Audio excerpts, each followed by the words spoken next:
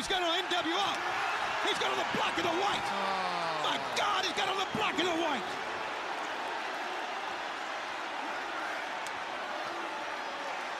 And look at Hogan celebrate. Oh, I thought I'd never see this. Sting hugging Hogan. No, he doesn't.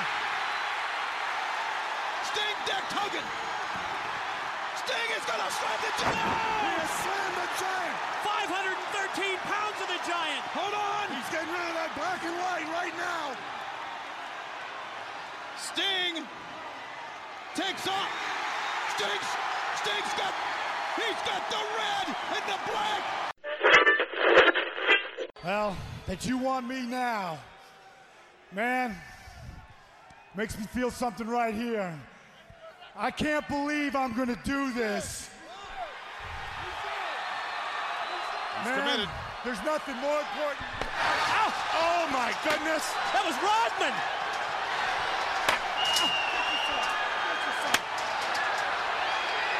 And Hogan. Oh, they blindsided him good. Right from behind. Oh, listen to that. Just when he was going to make that decision. I am the champion, Mean Gene. Dennis, the worm Rodman. You mean Rotzilla? Whatever. La la la la la. We want to come to Magic America. La la la la la. We like to live in Magic America.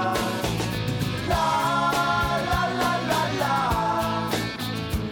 So nice to be in Magic America. La la la la la. We like to live in Magic America with all the magic people. With all the magic people. With all the magic people. Oh, oh, oh, oh. With all the magic people. All the magic people. All the people. With all those magic people, it is indeed the Wrestling 20 Years Ago podcast. Hello, everybody. My name is Rory McNamara, and thank you for joining us for Volume 2 of our three-part soiree of retro wrestling goodness, all things June 1998. World Championship Wrestling today for us. If you listen to Volume 1, which you probably already have, you will have heard or will hear us talking about King of the Ring 1998. One or two things happened at that one. Volume 3 is our ECW show, building up to their next pay-per-view in August. With me today, Mr. Billy Johnson. How are you, sir? Good, thank you, Rory, and hello, Peter. Yes, indeed. Peter Kimber as well. How are we doing, my man?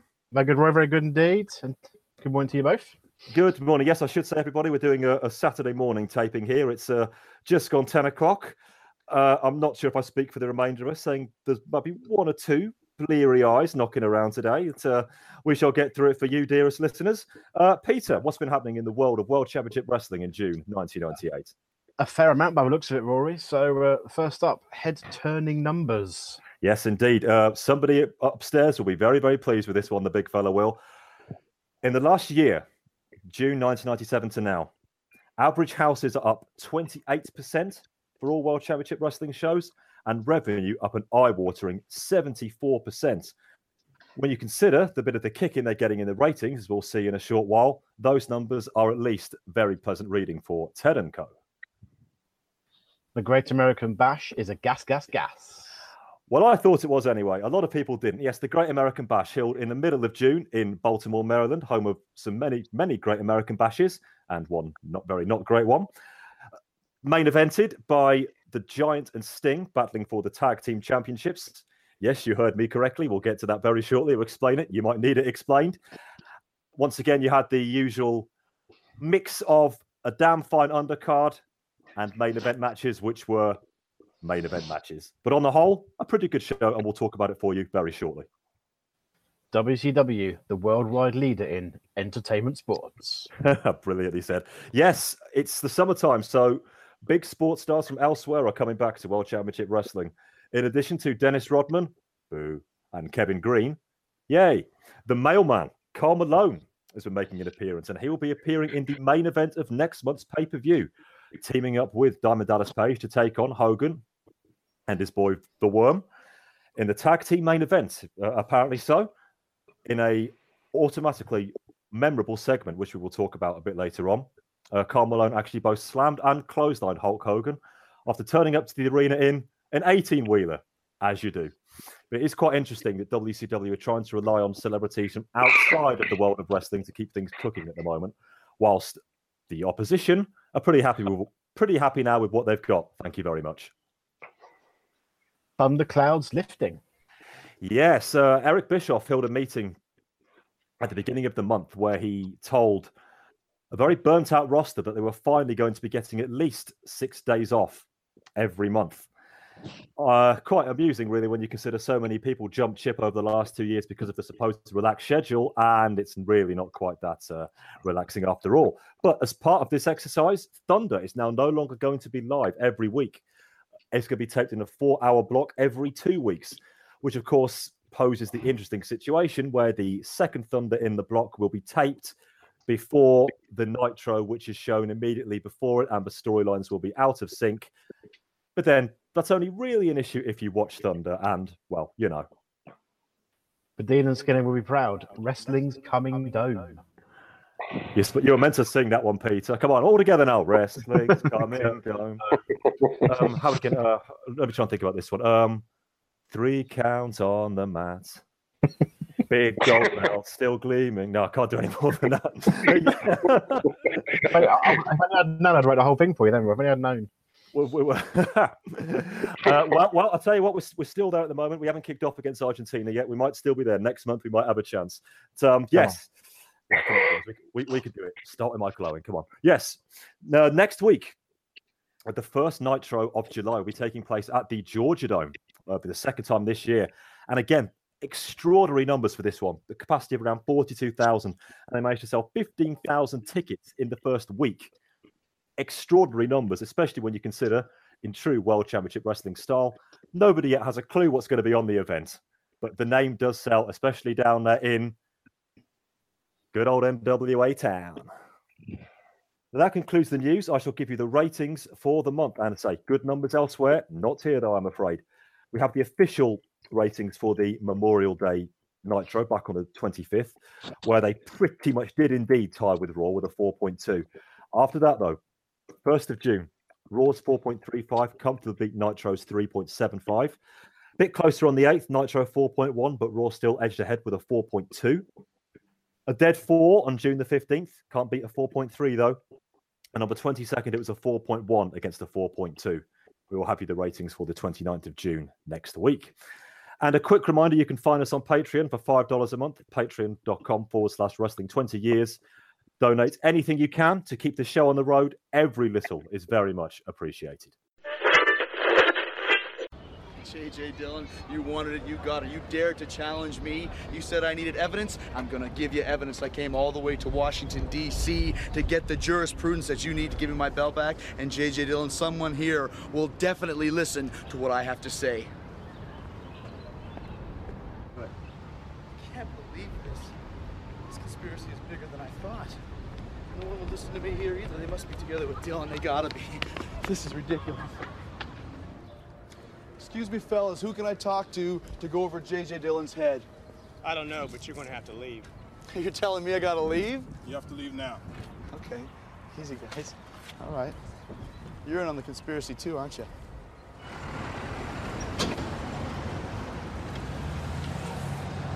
Okay, now we're getting somewhere.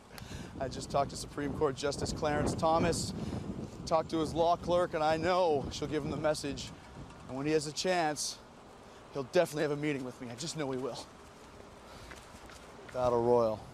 And all the guys were listed in the Battle Royal, but Dean Malenko was not listed in the Battle Royal. He was under a mask. He took the mask off, surprised me, and he beat me for the belt.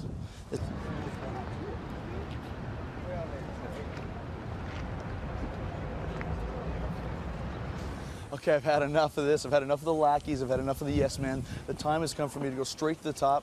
I'm going to go inside because I heard he's a Jerichoholic, so he should let me in. Excuse me, sir, I'm America's role model. I need to see the chief. I gotta get inside and go over J.J. Dillon's head. I'm sorry, there's no clearance. You're gonna have to leave right now. But I'm Chris Jericho. I don't care. You're gonna have to leave right now. Thank you, sir.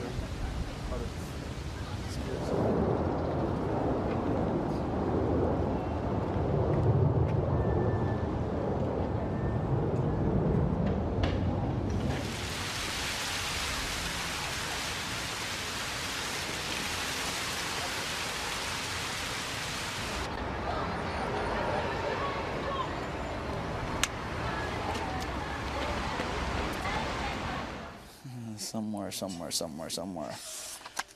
Where's the section on WCW title belts? No, it's not in that one. Okay, I found this one. Put that in your pipe there, fat man.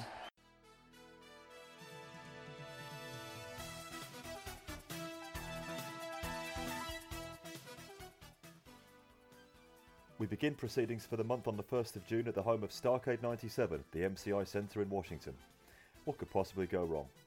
After a brief video package detailing Sting's history, re his decision later, we see J.J. Dillon getting out of a limo with DDP, Booker T and Goldberg. Intriguing. We kick off strong with Jerry Flynn v Ernest Miller. The crowd don't really get a kick out of this one. I kick my heels, waiting for the cat to win with a kick. Another limo turns up already, and this one belongs to the Red and Black. People seem pleased to see them, and they emerge to their brand new music. Nash drops a hey yo, and a new version of the survey, but the result is, you can guess. Luger tells us Sting has been his friend for a long time, really, and begs him to make the right choice. Raven and Saturn versus Public Enemy is next. The usual Farrago here until Raven tags himself in, and of course he goes after Saturn. The match ends in a lame 3 count, and then Raven takes the mic. He rehires the Flock for both his and Saturn's protection. No sign of Eddie as Chavo takes on Alex Wright. Highly watchable stuff here until Chavo taps immediately to the STF. Then Eddie storms to the ring and says the family are now proud of Chavo, and as such, they don't have to wrestle. But Nephew thinks that he can beat him. Tony is in the ring to interview Savage. He tells us that the Wolfpack is the bomb, and that he also wants to go face to face with Roddy Piper. Savage's problem is that he still thinks that Piper and Brett are in cahoots. After the main event of the pay-per-view, he wants a piece of the Rowdy one.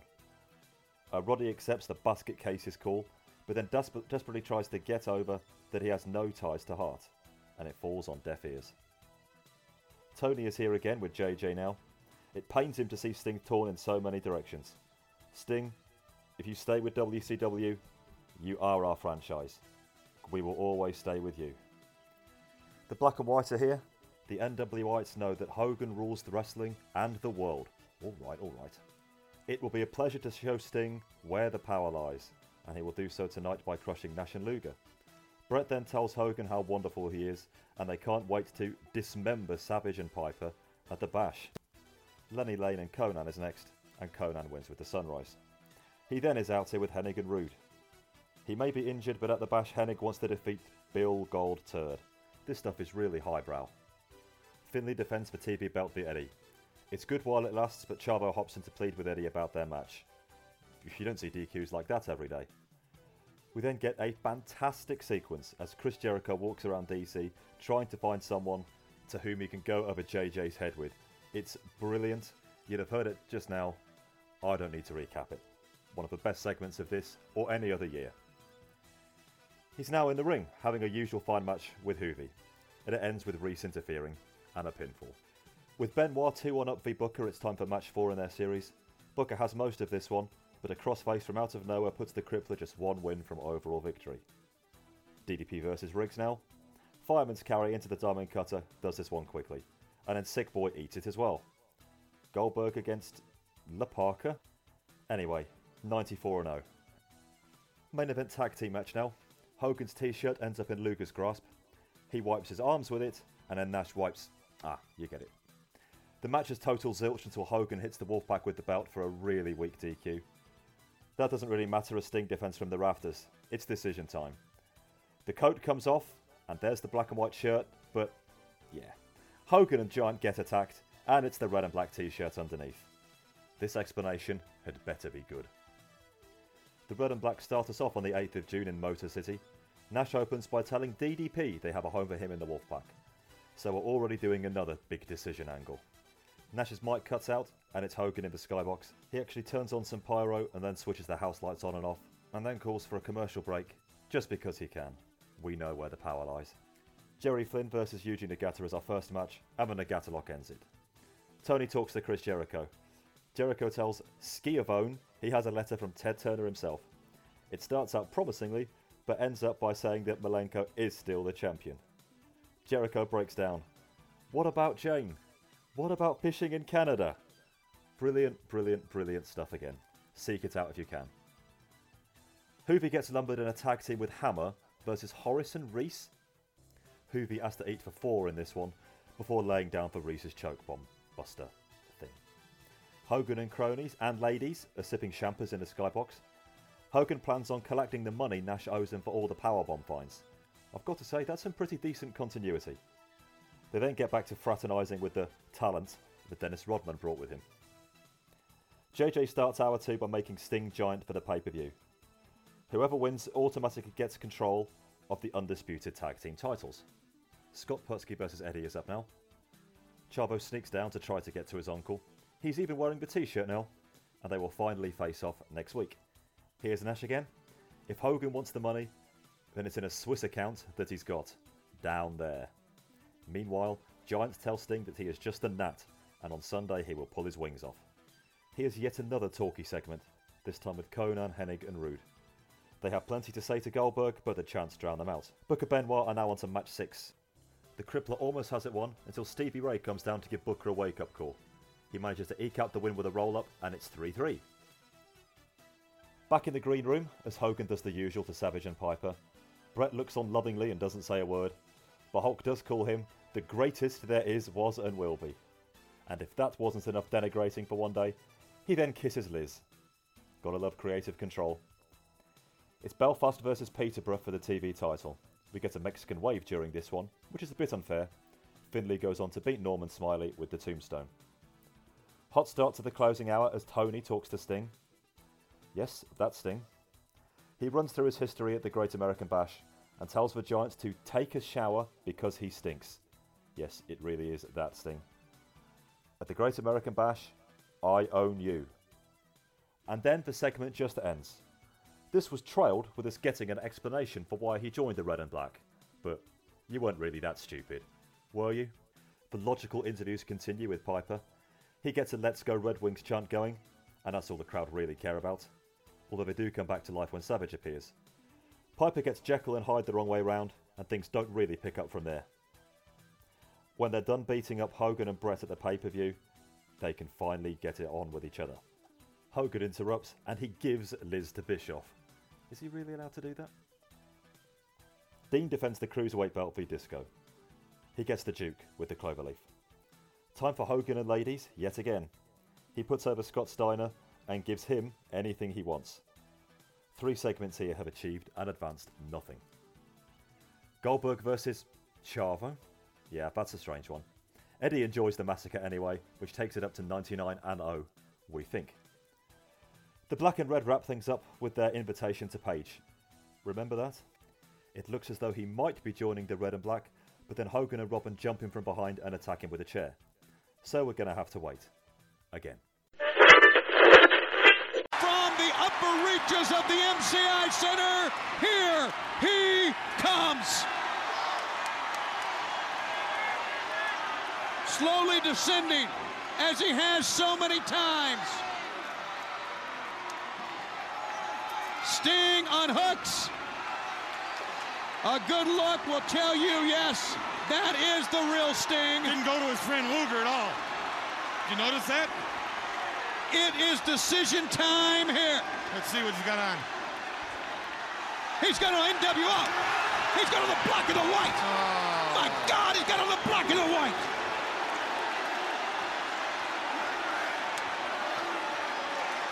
And look at Hogan celebrate. Oh, I thought I'd never see this. Sting hugging Hogan. No, he doesn't. Sting decked Hogan. Sting is going to slam the Giant. He has slammed the Giant. 513 pounds of the Giant. Hold on. He's getting rid of that black and white right now. Sting takes off. Sting's got the red and the black. Sting. He's Johnny Nash. He's with the black and red. There's no doubt about that now. Sting is on the Wolfpack side. Sting is a member of the Wolfpack. Maybe the strongest organization going today. Can you believe what we've seen? They're holding back Hogan and the Giant. Savage is coming. Conan, Kurt Hennig, and Sting is in the Wolfpack. Let me say it again. Sting is in the Wolfpack. And Hogan is beside himself. An historic moment in our sport. The balance of power has shifted.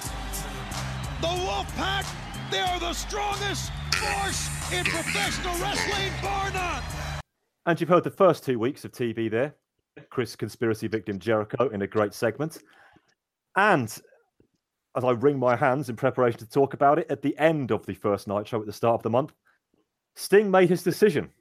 As you might remember if you were listening last month, whether Sting was going to join the Red and Black NWO or not.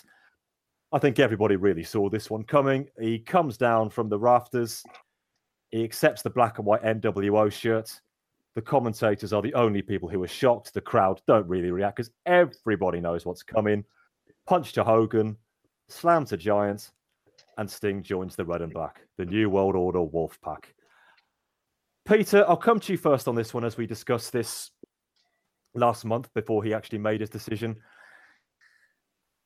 Just general thoughts on it first, on Sting joining the Wolfpack, what you think it means, whether you think it's the right choice, and where you see it going first off. I'm just glad it happened after all that wait last month, and all this will he, won't he, will he, won't he. At least he's finally made a decision, and he can get on with it now, can't he? I'm quite pleased that he's found a new home, and I think it's the right choice to be in the Red and Black. I don't think aligning with Hogan would have made any sense at all.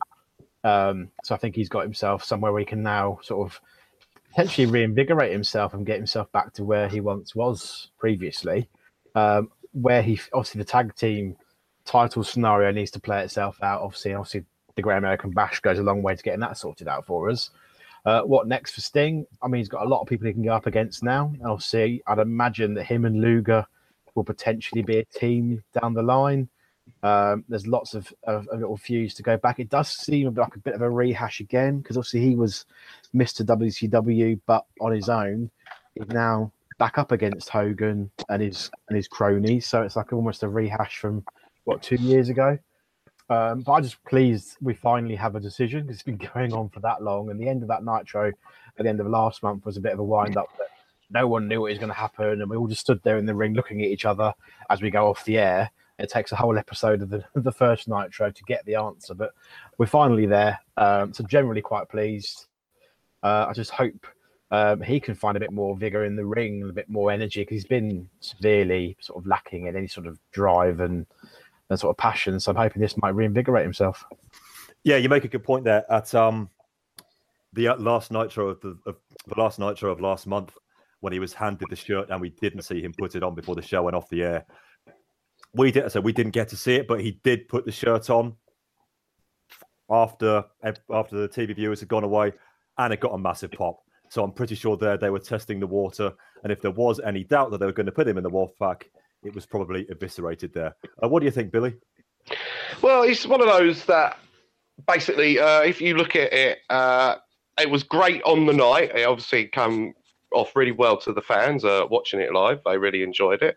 Like you mentioned, Roy, got a massive pop, but it's sort of like from 6 months from now, it's is Sting just going to be lost in the shuffle of the many bodies that are involved in this NWO turf war? I hope it doesn't happen. It's sort of rejuvenated his character for a little bit, but he's acting a bit... I suppose the character has sort of taken a change, really, going forward. And I just don't like the way the Sting is acting, joining the NWO Wolfpack so far. He's basically Kevin Nash, another Kevin Nash. Yeah, he just comes across like a right tool, doesn't he? Yeah. He really does. Just watching him through the month, his promos have been terrible. I mean, Sting's best promo is when he doesn't say anything. The one he cut on the Giant before the pay-per-view, where he's just like a big kid. He's not a cool adult. He's a big kid when he's saying things like, "Giant, I'm going to kick your big your big butt." Yeah, edgy, Steve. Yes, well done. It's as if he caught 2 seconds of a DX promo on a monitor whilst going out to the ring one day, and it suddenly clicked with him. That's cool these days. I'll try and do that. But in addition to Sting's incredibly... Yeah, go on, take it. Go ahead. I don't really get it where they're like thinking, Sting, I preferred the character when he was dark and brooding and he was fighting for WCW. With this whole, I'm all cool and I can say funny words on air, which aren't really, like you said, edgy, it doesn't really work for me. And I do wonder where it will lead for Sting in 6 to 9 months. I do worry about that. I mean, even at his best when he was molten hot and let's face it, was carrying the company on his back, especially in the early 90s. His promos were never works of great erudition. I mean, I've mentioned it on the show before, back in June 94, when for some reason I still 4 years on can't work out why he compared himself to a great white shark and impersonated a great white shark by going no. Yeah, it's mate, just hit a few stinger splashes and go home. Yeah, but he's always had.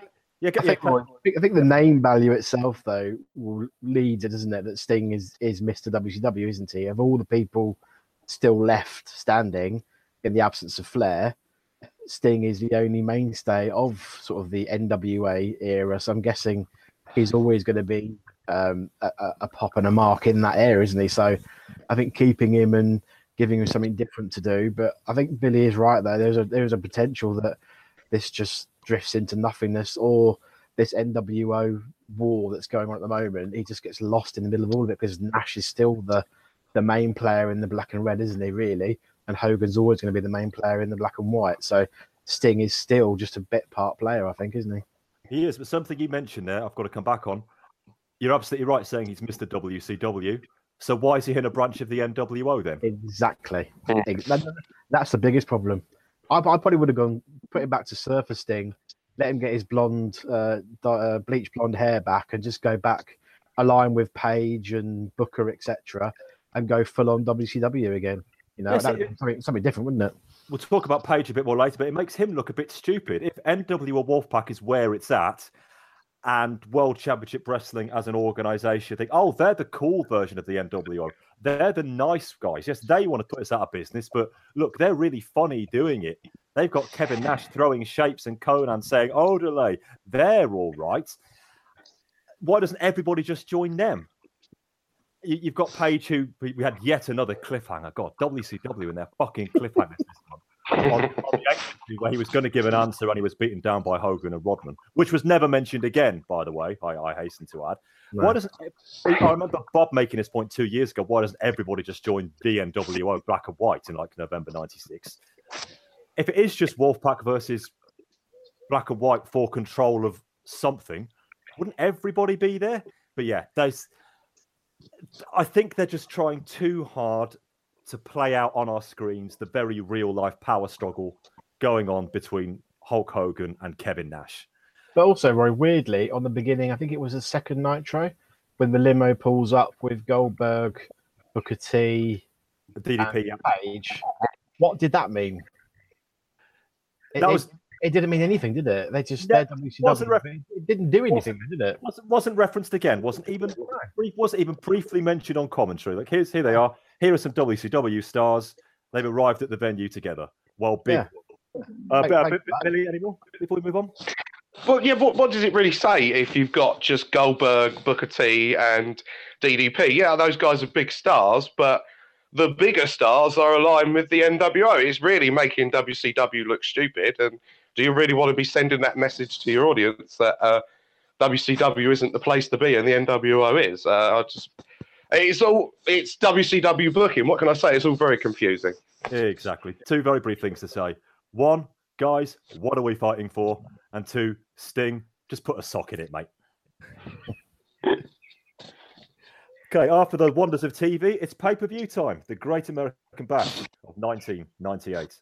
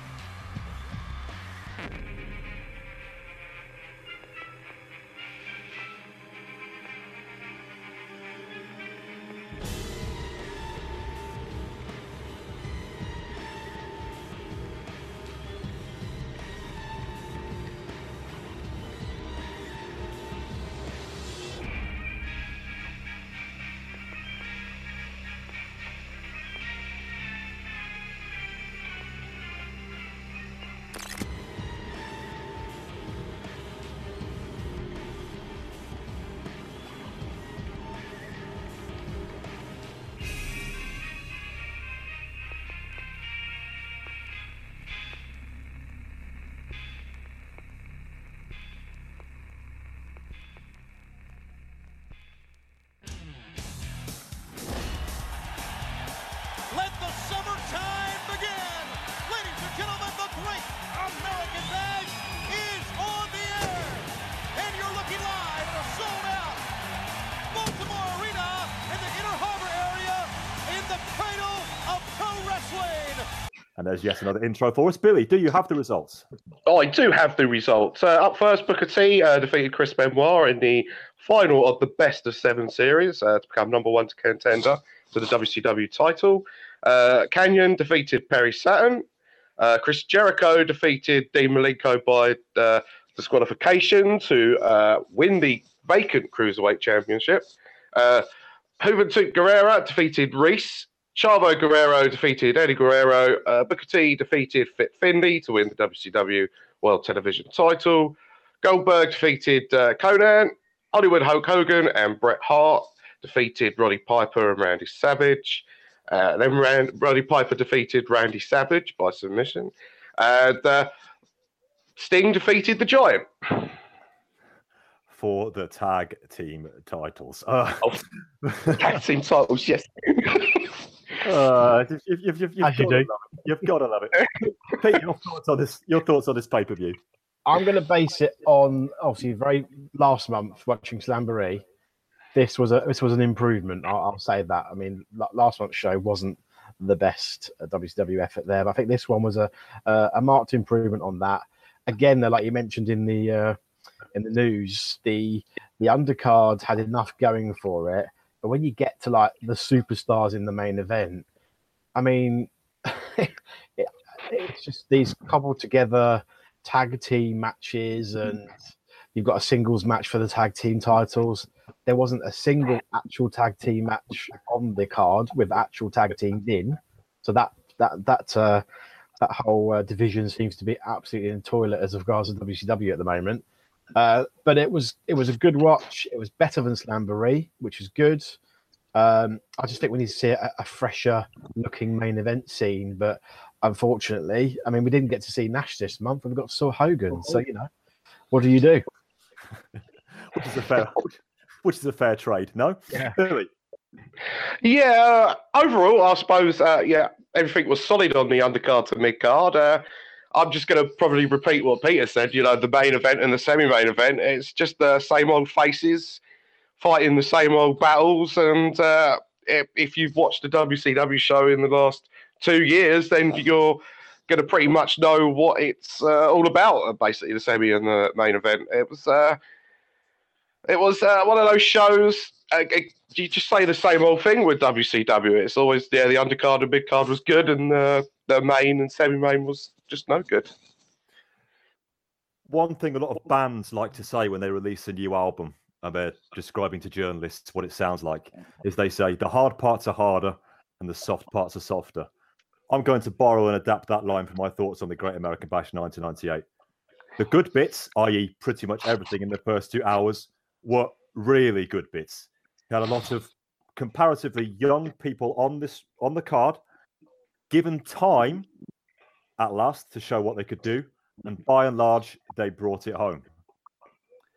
The remaining 45 minutes, however, oh boy, very possibly first show I can remember in which we had 3 duds in a row, and they all happened to feature the biggest, pretty much all entirely the biggest stars in the company.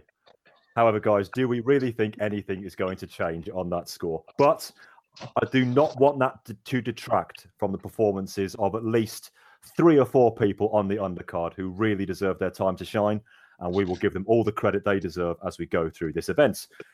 So then let's kick it off. I've got some very long show notes here, by the way. We're back in Baltimore, and as ever for pay-per-view these days, Tony, Mike, and the Brain are on the call. After a lot of padding, to the extent the crowd start to slow hand clap, our first match is the final one between Chris Benoit and Booker T. The absolute, total, last complete ending match. Oh, yes, they will never fight each other again. No, sirree. On Thunder, Booker was awarded the win by DQ after Brett interfered, but he didn't want to win that way. And given what a putz Brett looks like these days, who can blame him? So then, our opening match on the pay-per-view, Chris Benoit versus Booker T for a TV title shot later in the night. Lockups to start, and they both share a takedown each.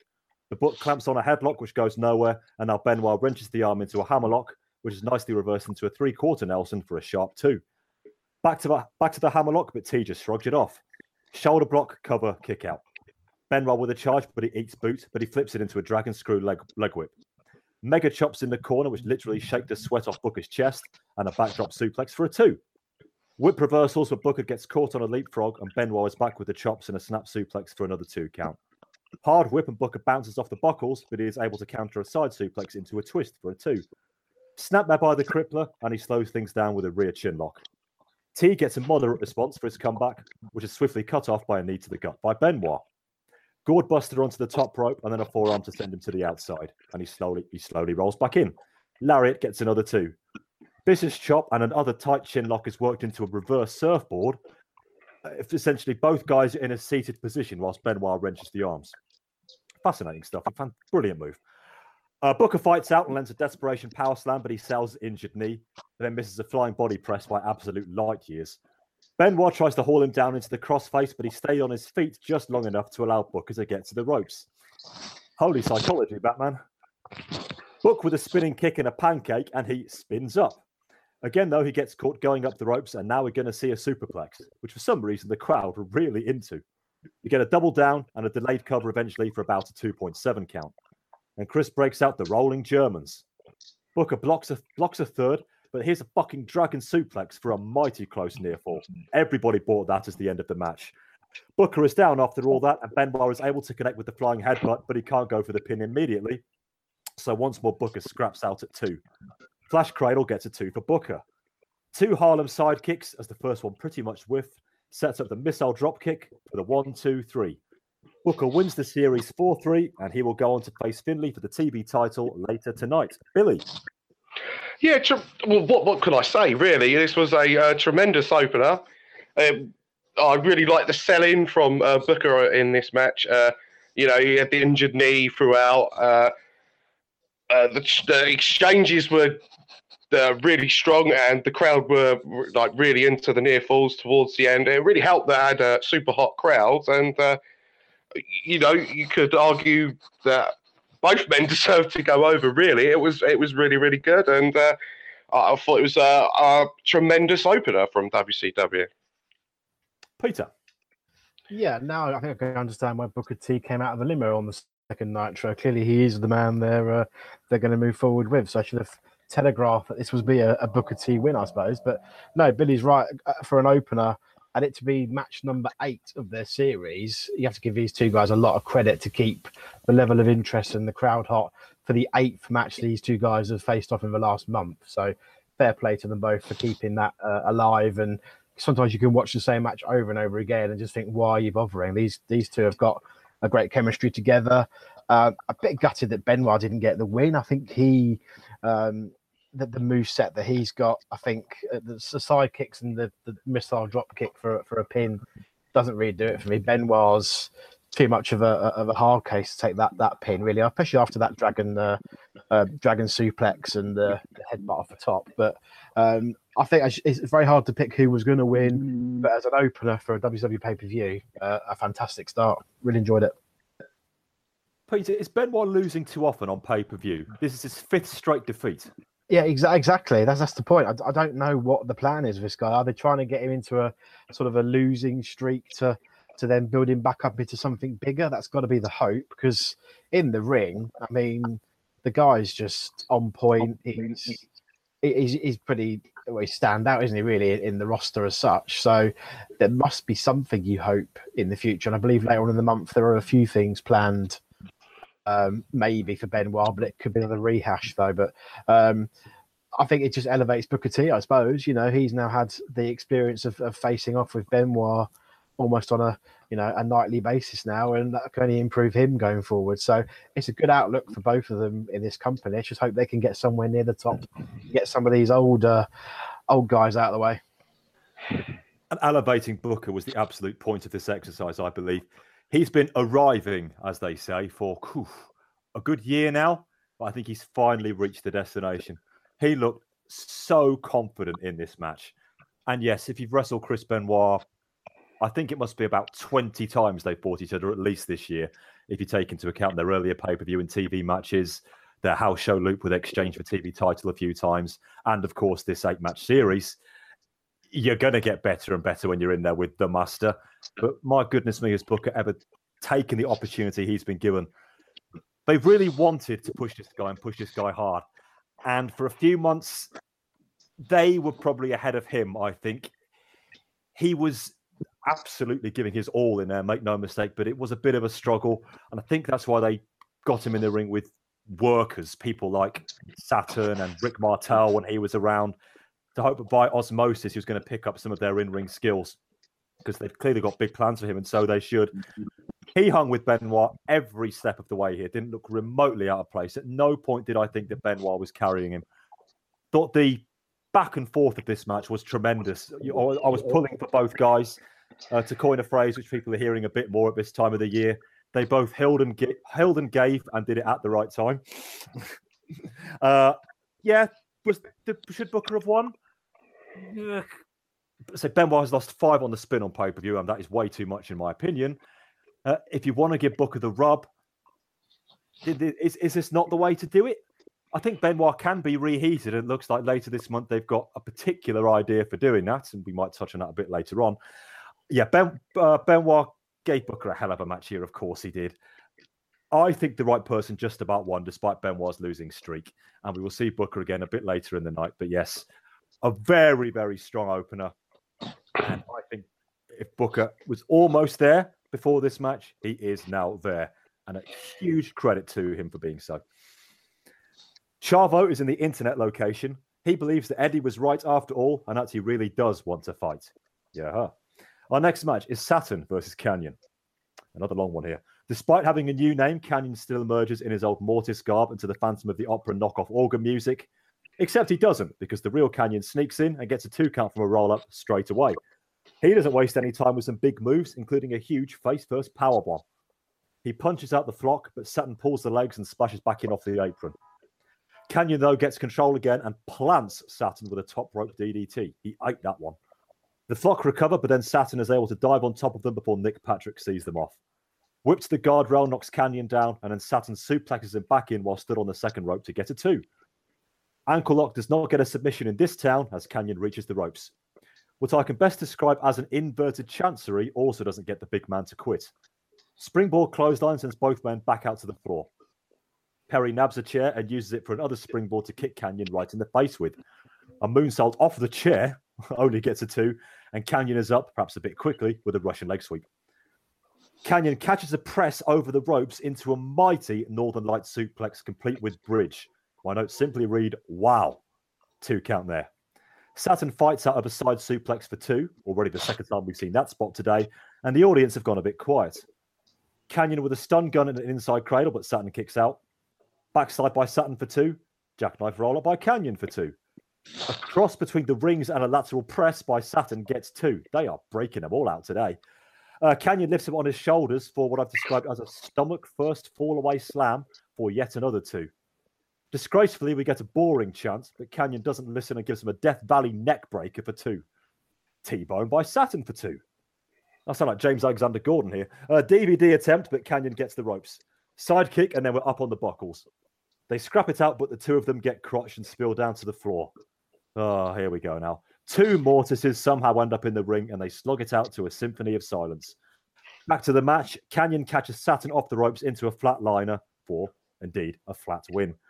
One of the Mortises hits a certain kind of DDT on Kanyon, and I don't need to tell you who it is.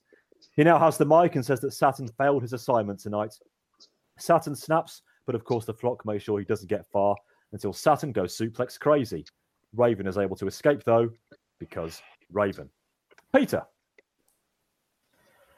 Blimey, where to start? I thought that at some points this was like match of the night scenario. I mean, the Kanyon. I mean, what a showcase for the moveset this guy's got. I mean, wow, there was just so much going on, and Saturn as well is one of these guys who's got, you know, some pretty extreme moves out there. I love the WCW debut for the triple jump moonsault as well, and an ode to Sabu there, I believe, at one point, which was nice. The flock is just becoming incredibly tiresome now, and it's interfering in actually this could have been a really good match, maybe a little bit shorter without all the bollocks that was going on. This was to put it into that context, this was a great match, and Kanyon, I think, is one of these guys, I think, who's now put himself out there and is a real talent and could go somewhere in this company or in wrestling in 98 and beyond. So I just think the whole Raven, Saturn, flock, it's just, I don't know, they seem to change their mind every week as to who's, you know, it's been disbanded, they're back together, he likes Saturn, he hates Saturn. That takes it all away from Kanyon, which really, he was the guy who stood out the most. And that's what the sad thing is about this match. That Kanyon, although he won it, it was the ending, it was flat. The Mortis thing is still being used, which I think is negative towards him now. Who was the other Mortis? We don't know, do we? Raven obviously punched out. I have to say the DDT on the outside to Kanyon looked pretty awesome from Raven at the end. But where does it all go from here? Has Kanyon now done with the flock, or has now he got to face Raven one-on-one? Is it Raven and Saturn again? And that's what I think the saddest thing about this was, that we've got no clear outcome. But Kanyon was the absolute star. And this guy must have been practicing his moves and how many different variations he can do to win over any crowd. So my hat's off to him, and I'm looking forward to seeing him again next month, next 6 months. He looks like an awesome talent. Billy. It's a great showcase for Kanyon.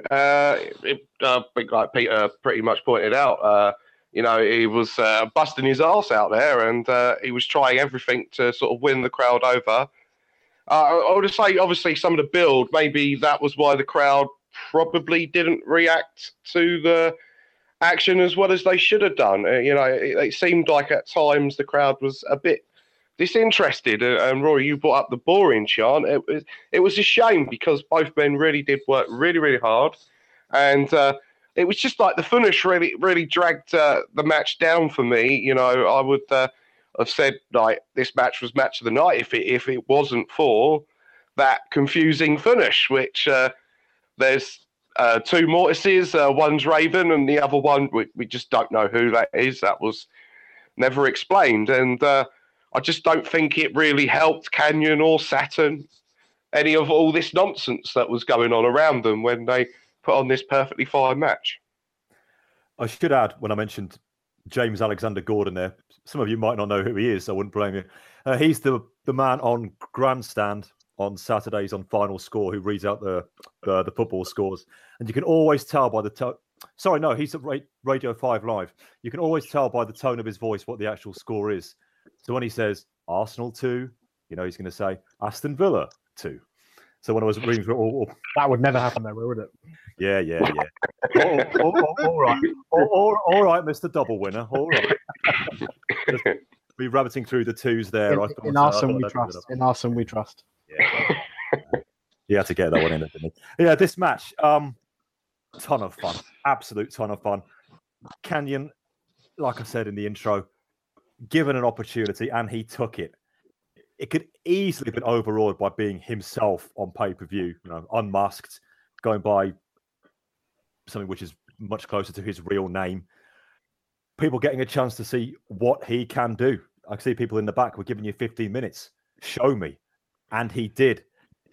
He brought his A game moveset wise. I had no idea some of the things he was doing, and they looked amazing. I mean, the press into a Northern Lights suplex without any flinching whatsoever, and the bridge to put it into a pinning combination. That's stunning stuff. That is A grade. And he's in there with the right guy because he's been around the block a bit. He knows how to take moves like that, and he's no slouch in the running through them from A to Z either. The issue I had with this, in addition with all the storyline stuff, which did override it, but we sort of saw that coming anyway, is that towards the end, it did just become an exchange of moves. As I say, freaking awesome moves. Now, this wasn't just punch, punch, kick, kick, for goodness sake.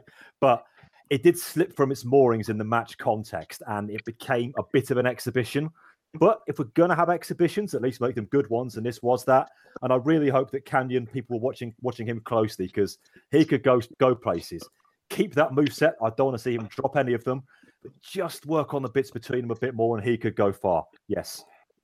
Given a chance to show what they could do. Both these guys, actually, because I still think there's somewhere you can go with Saturn when the Raven thing is done. And they both came through with, once again, flying colours. Good show, chaps. Good show. Next match, Cruiserweight title, Dean Malenko against Chris Jericho. The crowd gets on Jericho's case from the start, so he just folds his arms. He's just brilliant, isn't he? And in a fast start, they close down one another, but they get right back up. Jericho with a kick, and he assumes early control. Malenko is back with a suplex, and this one is kicked off hot. Jericho meets a charge with a boot and runs Malenko down with a shoulder tackle. Double leg pickup and lion tamer attempt, but Malenko is able to flip out of it. Lovely suplex by Dean for 2. Snapmare into a rear chin lock right between the shoulder blades. Jericho gets up and he hits, well, I've called it a mule kick to break it off, but that's a very crude expression. The move looked a lot better than that. Dean hits the post on a slide and tries to recover on the outside, but Chris dives onto him over the top rope. Back in with a vertical suplex, followed by the ever-brilliant come on baby pin. I want to see that get a 3 count one day. Release suplex also scores a 2. Crowd are extremely quiet, but we do get to hear one Hardy Soul shout, "Come on, Dean!" Slam and then a lion salt attempt, but it only gets the mat. Tremendous rolling cradle scores him a 2 count, and we're into the corner for the 6 punches. Sort of flapjack into a very tight pin also secures a 2 count only. Back to the ropes, and Dean teases the super gutbuster, but Jericho counters with the super Rana. Super. After a 10 count is teased, Chris dives into a cover with a big leg hook, but only 2. Powerbomb reversed into a sit down for 2. Lion tamer by Jericho, but Dino crawls his way to the ropes. Alabama slam by Jericho, but Malenko is able to battle via a few pinfall attempts into the cloverleaf, but again, before too long, we're in the ropes. Butterfly backbreaker, and Malenko seems to be bleeding from his mouth. Jericho slaps him in the face and mocks his dead father, and now Dean has had enough. He punches the tar out of Jericho and gives him a pasting with Dave Penzer's chair. That is worthy of the bell ringing, which it must be said only gets moderate boos. Dean continues to beat on with Lionheart all the way to the back, complete with Jericho trying to hide him for ladies, and now they're outside in the parking lot. He gets thrown into a mailbox, and whilst Doug Dillinger remonstrates with Dino, Chris escapes over a Pelican crossing and into a building across the street. Billy. What can I say about this match? Really, all the stuff in the ring was very, very good. You know, really can't expect anything less from Jericho and Malenko. You know, when they did the angle last month where Malenko was revealed to be Sycophant, obviously the crowd was really super hot into that. Unfortunately for this match, the crowd was a bit dead at some points. I suppose the crowd sort of forgave them for the DQ finish because obviously Jericho brought up the whole dead father line, which, you know, it's wrestling. We're going to use that sort of silly stuff. I did like the fight towards the end. I thought it was very, very good.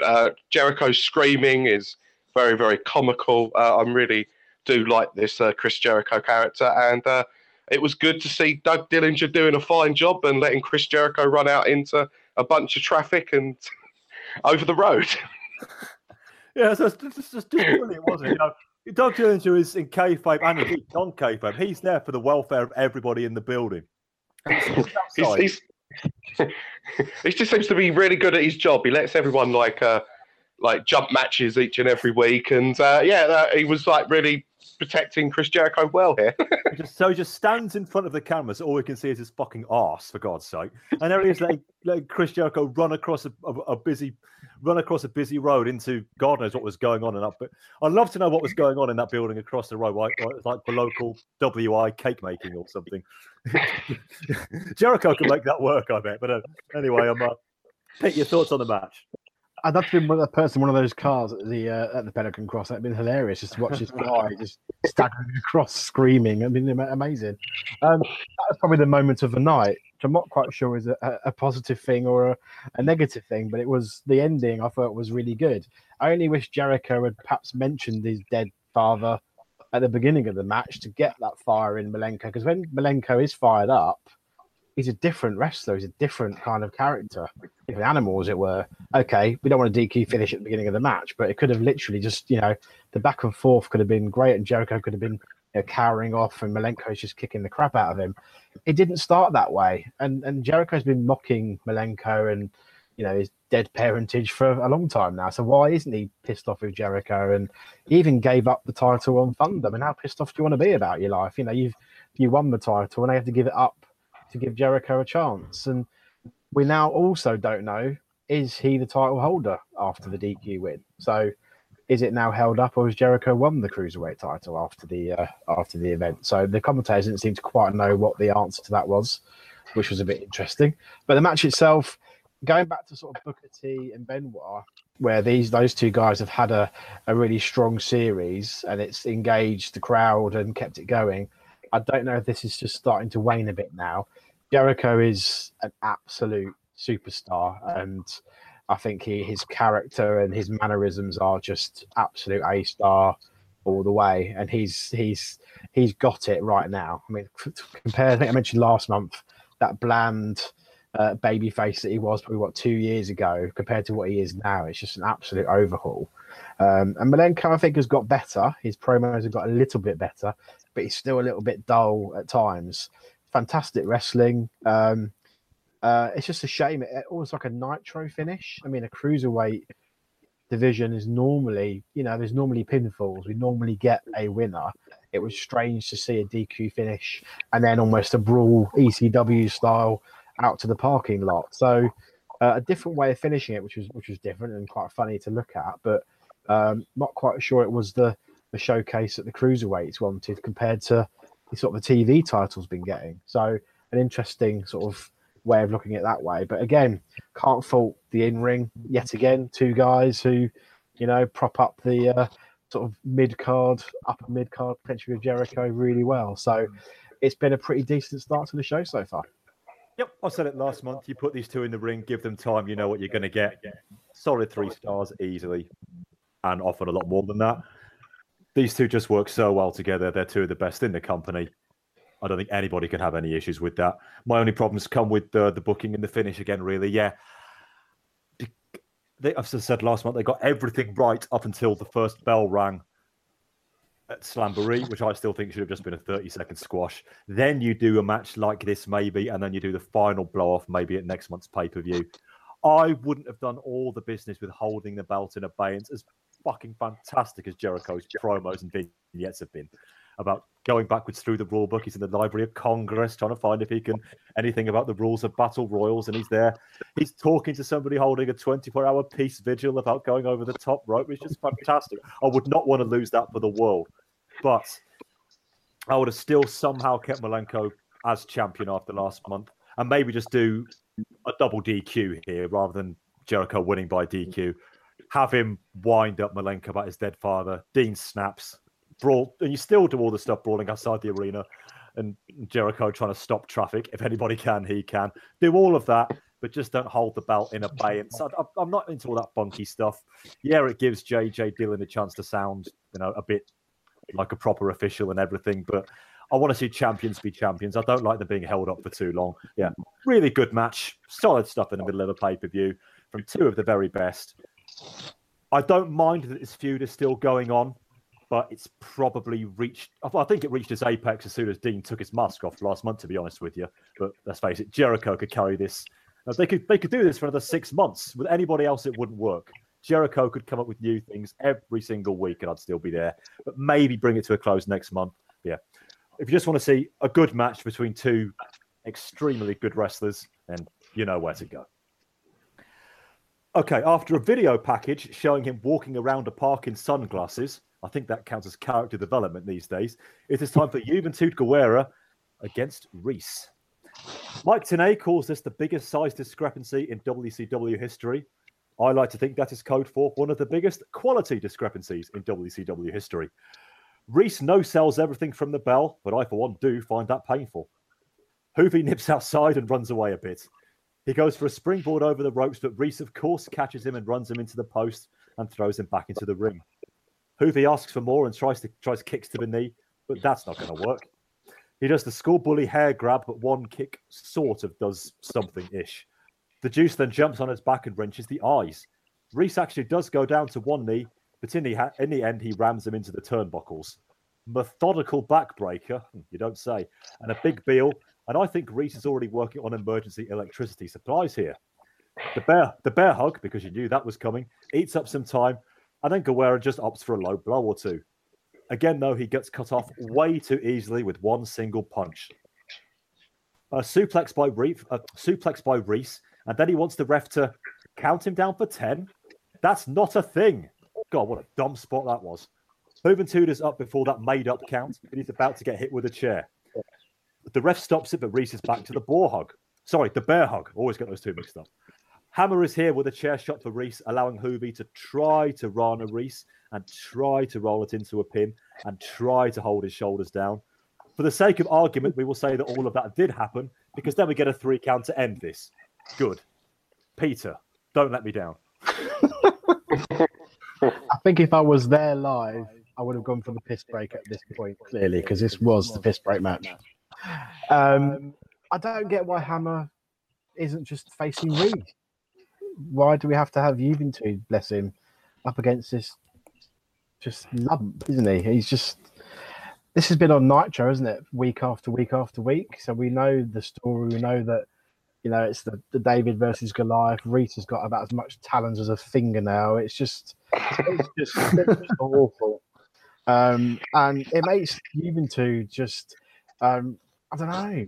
I don't get what the plan is here. I mean, Hammer, okay, he's a big guy. He comes in with a chair. He makes the difference. Otherwise, you can't. In your wildest dreams, could you think Juventud would beat Reese in a one-on-one match due to the size? It took a chair shot and sort of a weird-looking sort of Rana, I think, wasn't it, to get the surprise pin, And Juventud at this point last month gave up his chance to have the cruiserweight shot, didn't he, against Jericho to Cyclope, and now he's got the payoff of facing Reese one-on-one on a pay-per-view. I mean, the poor guy. And as for the vignette before the match, what was going on there? It was very strange.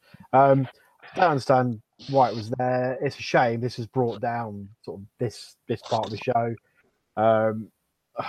I've run out of words to say. Reese should just, I don't know, just go back to being the Yeti and go back to his cave, I think, shouldn't he? I guess you could say that Reese's performance in this one was abominable. Is that good enough for you, Rory? Is that good enough for you? I thank you. Very good. Go on, Billy. Your turn. I know you've been looking forward to it. Oh wow! How do I follow that? This was Reese. I would like to say that he was, just trying not to be coherent, trying to help Hoovy in any way whatsoever. But the guy's just really not very talented, and this is what we got was really dull and dull match, which they blew spot after spot. It seemed. It was very, very bad. I felt sorry for Hoovy because he really does deserve better. Maybe they could have put Billy Kidman here. It would probably have resulted in a better match. Obviously, the crowd still would have been dead for it because they don't care about either of these guys. Reese just, what can I say? He's just, 10 years ago, the guy would have been a big star. He's obviously come up during the wrong time in the business, and this was just, it was terrible. Correct. Okay, let's be a little wary of hypocrisy here, though. We often say about the cruiserweights that is their ceiling. They're there. They got some cool moves. They jump around a bit. They get the crowd going. They wrestle in the opening match. Second from the bottom, if they're really lucky, get a few cheers, slap a few hands, and they go away to let the big stars do their stuff. Okay. So when somebody who is a pure cruiserweight like Juventud gets an opportunity to be involved in a more standard North American style feud, we shouldn't balk at it right away. We need to wait and see who he's against. And then we see he's against Reese. And then we complain about it. I mean, for the love of fucking God. I was really worried they were for a minute. I just... Even worse, they built a fucking feud around this. On the Nitro here, poor old Hoovy saddled having to buddy up with Van fucking Hammer in a tag match against Reese and Horace. And they've got Hoovy, who's been on fire this year. Cracking matches with everybody. The match he had on Nitro at the end of last month against Kidman, one of the best matches of the year, TV or pay-per-view, full stop. And what's his reward? Hammer, Horace, and Reese, three of the worst workers on this or any other planet. He was trying his guts out there, make no mistake, but Reese's guts in every way overrode his. He's awful. Reese just didn't know what he was doing out there. He wasn't even I can't even give him credit for trying, though. He was just, as you say, he was just a big lump. And that Rana spot, he'd clearly never seen a Rana before in his life. I mean, Hoovy had to work as if he was 450 pounds just to get him down, let alone say, yeah, this is the part where I pin you, mate. Don't fucking move. If you could anyway. Yeah, this was a complete disaster, not Juventud's fault. He's been one of the stars of this year since he lost his mask, which I find interesting. Yeah, just end this horrible feud. Put Juventud with people he needs to be in there with, and just put Reese away. Okay, Eddie versus Chavo now, a match which has also had a lot of build. It's better than the last match. Stay with us. As in the internet area earlier, Eddie does not want to fight, but Chavo sure does, as he proves with a big slap. Eddie tries to relent, but he can't, so here comes some big chops. Into the ropes and a back body drop. Eddie takes over and the two exchange punches on the mat. Eddie with a European uppercut and then a good old stamp to the face. He hits a shoulder on a charge, though, tries to recover on the apron, but Chavo isn't giving him a single second. We get the head tour of the turnbuckle pads for Eddie, and we get a bit of ground and pound. A couple of nice head scissors by Chavo, but Uncle puts on the brakes from a whip. Again, though, Chavo's not having that, and he chases him down to sling him into the ring. Eddie up with a side suplex, and he brings on the crowd's boos. Chavo back with a monkey flip and ascends the ropes to hit a lovely moonsault press for a 2 count. He goes for it all, though, and ends up back on the outside after an Eddie Lowbridge. Back in for a great brainbuster and some undignified slaps. Chavo makes like Undertaker and chokes him from a laying down position. Chavo is wild. Eddie runs away until he can hide behind the referee. Out of view, Eddie with a desperation dropkick to the knee, and here comes the figure of 4. The crowd are distracted by somebody, I think, being thrown out of the arena, whilst Eddie puts on the gory special. Chavo flips out with an arm drag, but Eddie is right back on him with a camel clutch. Argentinian backbreaker, why is it called that? Into a whirly bird and now a scoop slam. Recovery backdrop by Nephew and then a cannonball without even touching the top rope. Sadly, though, he almost entirely missed the move to the point where even Tony couldn't cover for them. Eddie still sold it, but that was a pity. And then we unfortunately get a "We Want Flair" chant. Of all the great American bashes I want a reminder of, 1991 is not one of them. Thank you very much. As Chavo gets a bulldog in the ring for a near 3. He climbs the buckles, but Eddie knocks him off and the young'un lands on his bum knee. Eddie, though, misses an attempt at the frog splash. Then we get this really good finishing sequence. The tornado DDT is blocked, but a springboard rolling DDT isn't. Eddie actually lands in the ropes, but Chavo hauls him back into the middle of the ring, and the cover is good for the 3. Chavo beats Eddie. Billy. Yeah, I'm just going to basically be repeating myself here. It was another really good match, which really, you shouldn't be surprised Eddie Guerrero and Chavo Guerrero could put on a good match any day of the week. Again, the crowd was just it was really starting to bother me at this point. I really felt if they were like really behind Chavo, it would have made the match just so much better. But unfortunately, they decided to chant "We want Flair" and watch other people get kicked out, and really not pay much attention to this. It was a bit of a shame. But I like the finish, and yeah, that's pretty much it, really. Peter. Yeah, I'm quite pleased Chavo won. I mean, that was a slight upset, I would suggest. I mean, considering sort of the career and sort of Eddie Guerrero standing in WCW, but I think the build was good and the story was good. The match was pretty decent. Not many high spots though for these two, which I was a bit surprised. I thought they would do chuck a few more out there. There's quite a lot of map-based stuff going on. That's potentially why the crowd probably didn't get so hot for it.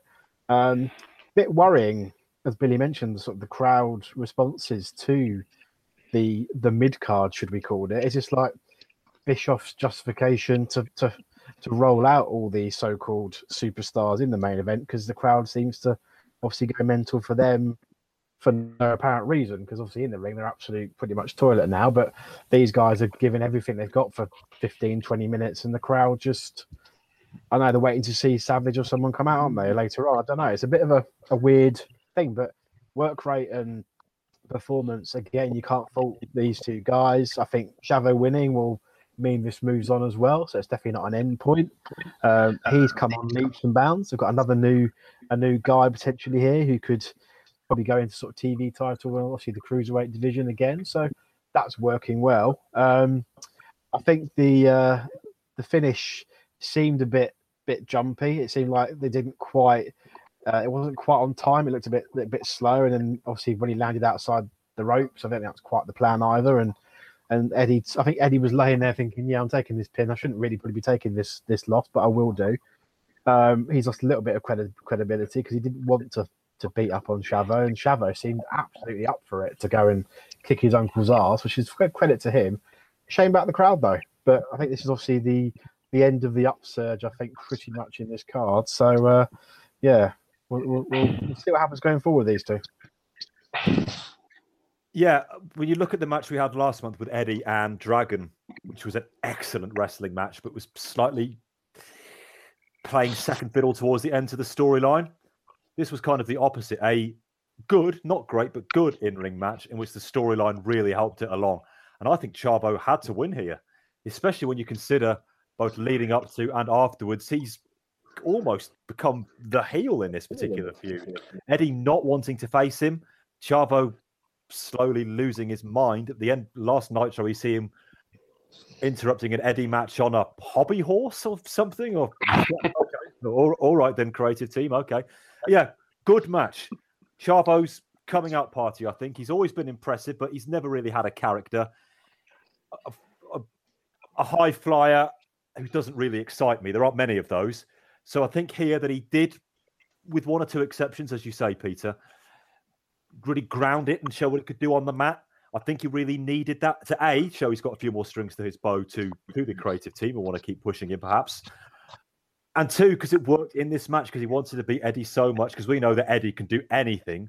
Chavo thought, yeah, I'm not just going to fly around. I'm going to try and beat you at one of your own games. And he did. And whether it was a mistake or not, I really liked the finishing sequence. Chavo couldn't quite get the tornado DDT on, but he was able to modify a little bit when he springboarded in over the ropes. He got that, and Eddie lands on the ropes on the other side of the ring. And when you think about it realistically, that could happen. I don't think that was planned, but if it was, in my view, it was a happy accident. Chavo quickly, because you would, wouldn't you? If you want to go for a pinfall, you've got your chance to win your opponents in the ropes. You would as quickly as you can. You'd run over there, you'd grab them away, and you'd go for the pin. So yeah, I thought that worked fine. I have no problems with it whatsoever.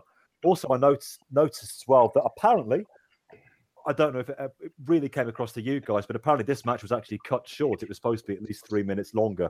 I would not have known that if I hadn't read it, but there you are. Yeah, good match. I think they're capable of better from a pure in-ring perspective, but telling this story, which I still think is inching towards a double turn. I can see Eddie going face sometime soon, and Chavo being the heel, constantly just badgering him all the time.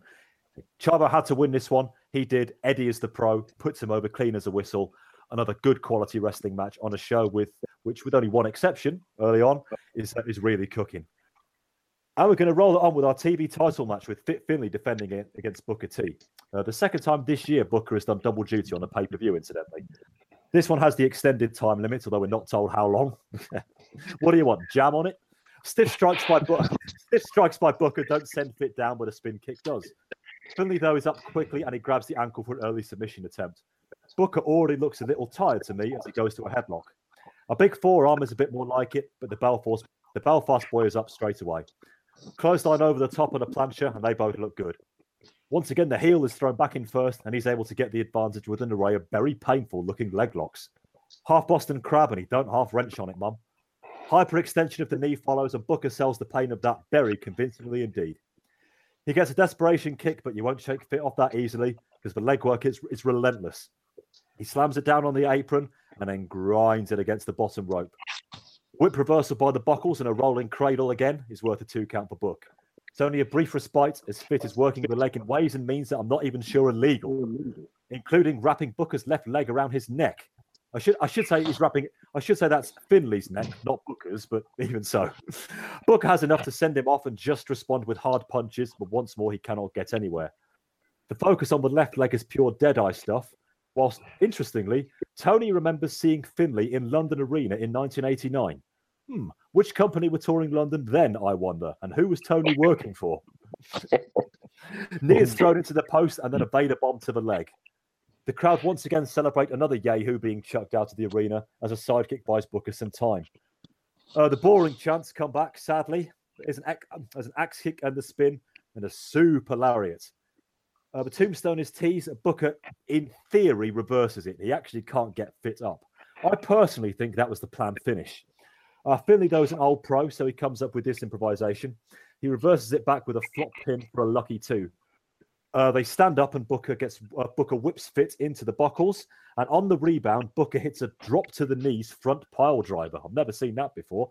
Not sure I want to see it again. But anyway, that is enough to get Booker the TV title, which in my view, he deserves.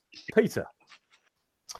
Yeah, I'm a massive Fit Finlay fan. I think he's been great. And it's a shame that we all kind of knew that Booker T was going to win this match. I think having gone through what he's gone through to get here, to then lose this match would have been an absolute anticlimax. So we knew Booker was going to win. The psychology in this match is what I wouldn't say it troubled me. You know, I did sleep after I watched it the next night, but it was a bit of a working on the legs and the knees massively. So Booker's like selling this crippling sort of injury to his knee, and Fitz just continuing to work it over. You'd think that Booker would then maybe not use things like the side kick and the spinning thing that he does, and because he couldn't do those things. So it's actually quite good to see him use a pile driver to win the match. That made sense, rather than maybe the missile drop kick off the top with his feet. That made sense. So I don't know quite what happened. At one point you're selling near death that your knee's going to be ripped off, and then next minute you've got side kicks and axe kicks kicking off and all sorts. I think he needs probably to work a little bit on that, because Finlay was doing what he was doing right, but I'm not sure that Booker was quite playing the same game. But I think the right man won. I agree with you, Rory. I think he deserves this win. It does seem like a lot of effort, bless him, for the TV title, though. I will say that. This is it probably has been elevated, this title, but Paul Booker's had to go through an absolute, hell of a time in the last sort of 6 weeks to finally get this belt back around his waist. But fair play to him. I do worry about where Finlay goes now, because Benoit's on a losing streak. Finlay's now lost the title. Is he going back to opening matches on Nitro or, dare I say it, Worldwide, whatever it may be? I hope he still is in the mix here somewhere, because I think he's earned, a spot somewhere in this sort of mid-card as well. But pleased for Booker. He clearly is somebody that WCW are now going to get behind. Having a title around your waist, i.e. Goldberg, doesn't hurt at all, does it? So good to see. I agree. Billy. Okay. Well, again, I'm going to sound like a broken record here and say about the crowd and how much of a good match it was. Peter made a good point of pointing out the psychology was a bit off at times for them, but they obviously tried to go out there and have a really good match and tried to get the crowd invested. And again, they weren't, and it was unfortunate for both of them because they probably deserve to have the crowd here. You know, they should have really been behind Booker T to obviously overcome all the odds and finally beat Finlay and win back the TV title. Really not sure about where this will lead for both of them. And it was just a perfectly fine match. It's nothing really else to add, is there, really? I thought this was a really smartly booked match. Booker has just gone 20 minutes with probably the best wrestler in the world. And that's going to take it out of you. Going to take it out of anybody. And here he is doing double duty. As I say, not the first time he's even done that on pay-per-view this year. They have worked him so damn hard. And he was clearly tired going into this match. No fault of his own. So they recognised that. So they bought him some time by having Finlay work all these leg locks for a good 7, 8, 9 minutes. And in reality, it allowed Booker to recover. And in kayfabe, it looked like Finlay was trying to rip his goddamn legs off. What a perfect combination that is. That is pro wrestling. When they call this stuff art, that's what they mean. Now, you can watch it as a casual fan. You can watch it as the smarkiest smart. There really can be something for everyone in almost every match. It doesn't include Reese. And this was one of them. I just hope this isn't it for Finlay now, really. He came almost out of nowhere to win the TV title a few weeks ago. He's had some bloody great matches. Put Booker over strong here, and now he's dropped the TV title. I don't know where he's going to go. To build on a point I made in the notes, for one, I'm pretty sure that Booker was meant to win with a tombstone reversal, but he couldn't get it up again. Probably exhaustion was playing its part there. But the improvised finish was fine with that stump pile driver to finish. No issues there. Yeah, keep Finlay around, and I'm really pleased for Booker. But as you say, you're right, Peter. All of this effort, all of these matches, just for the sake of the TV title. I really want to see him elevated now. Okay, he's facing Brett next month. What have they done for the next 3 weeks? They put him in tags back with Harlem Heat, regressing at least a year. All of this effort for the TV title, make it mean something. But at least, ole, ole, ole, ole. He's brought the TV belt back from over there, as Rod Stewart would say. So well done, Booker. Plenty of World Cup references this month, folks. I tell you, you need to listen to Volume 1. Myself and Chris and poor old Eric there, we bamboozle the bloke throughout. But although he actually drops one himself and it's dead on, so please listen out for that. Carrying on, US title, Goldberg defending against Conan. And not many notes for this one, I'm pleased to say. Goldie shoves Conan out of the ring right off the bell. After a chat with Rude and Kurt, we lock up. Bill tries his leg takedown thing, but he gets it completely wrong. I want to blame Conan there, but I don't think I can, unfortunately. K-Dog with some strikes to the back, but he runs right into the spear. Goldberg points at Hennig at ringside before delivering the jackhammer, and that is apparently 100-0. Rude and Hennig beat on Conan afterwards until the red and black run him off. We almost missed that Kurt is wearing the black and white instead, but again, who's really counting? Well, that was short and brief, and just how I like it on a Saturday morning. Just how I like it on a Saturday morning. Billy. Well, yeah. What can I say about this match? Right. Well, it was very quick. It was a good squash. Bill Goldberg, they've been doing a really good job, obviously, for since September, I believe, of him just having quick squash matches, wins, and it was again just to establish him more and more. The crowd was super hot into him here. It was a bit odd at times. There seemed to be a big Goldberg chant going up, but not many people moving their mouths. I don't know if you guys noticed it, but it seems they are clearly piping these chants in. They don't need to. The guy is over. Let's make no mistake. People love seeing this guy destroy people. They don't need to over enhance it. Don't kill yourselves trying to get somebody over who is already over. They can't carry on. It's very comical at times as well. When you've got the Goldberg chant, it's going up really, really loud, and then it just suddenly stops. And it's like, okay, yeah, that's quite clear that was piped in. Anyway, they're killing his coolness because some people will pick up on it eventually. I really wasn't surprised with Hennig going back to the NWO black and white. You know, he's not really much of a cool dad anyway, so why is he in the cool dad squad of NWO black and red? Didn't really get it. I suppose that's pretty much it. They really want to watch their step with this Goldberg champ tape. Remember what happened to Milli Vanilli? Peter. Brilliant. I think the one point in the match they missed was when Mr. Hennig obviously had taken off his red and black T-shirt to the white, which no one saw happen until we got to the walk with the rampway bit. He's suddenly with Rick Rude in the black and white T-shirt. So if the whole point of this match was to see the Hennig shock horror turn, they lost it and wasted it. We knew Goldberg was going to squash Conan. Conan's, absolute, dare I say it, Conan fodder. Thank you very much. I'll be here again. Bravo. Yeah, thank you. It was just another classic Goldberg match, I suppose. The chanting's actually getting a bit annoying. So why they're piping in that when they've already got a natural reaction going on, which is far easier to listen to than this, almost monotone Goldberg, which sounds like it's really dull. But actually, the crowd are losing their shit for this guy. This guy is, dare I say it in a Rory term, taking over, isn't he? This guy is becoming, number one, and he will be. He has to be in time, this because they have to listen to the crowd and what's going on and the winning streak. So classic Goldberg. It was a Nitro match. This wasn't a pay-per-view match, but the Hennig turn, who cares? Bloody hell! And Rick Rude. I don't understand what this guy is still even doing out there. Well, what's his role? Just to come out in a horribly brown suit and kick people and sort of give Hennig a little cuddle every now and then.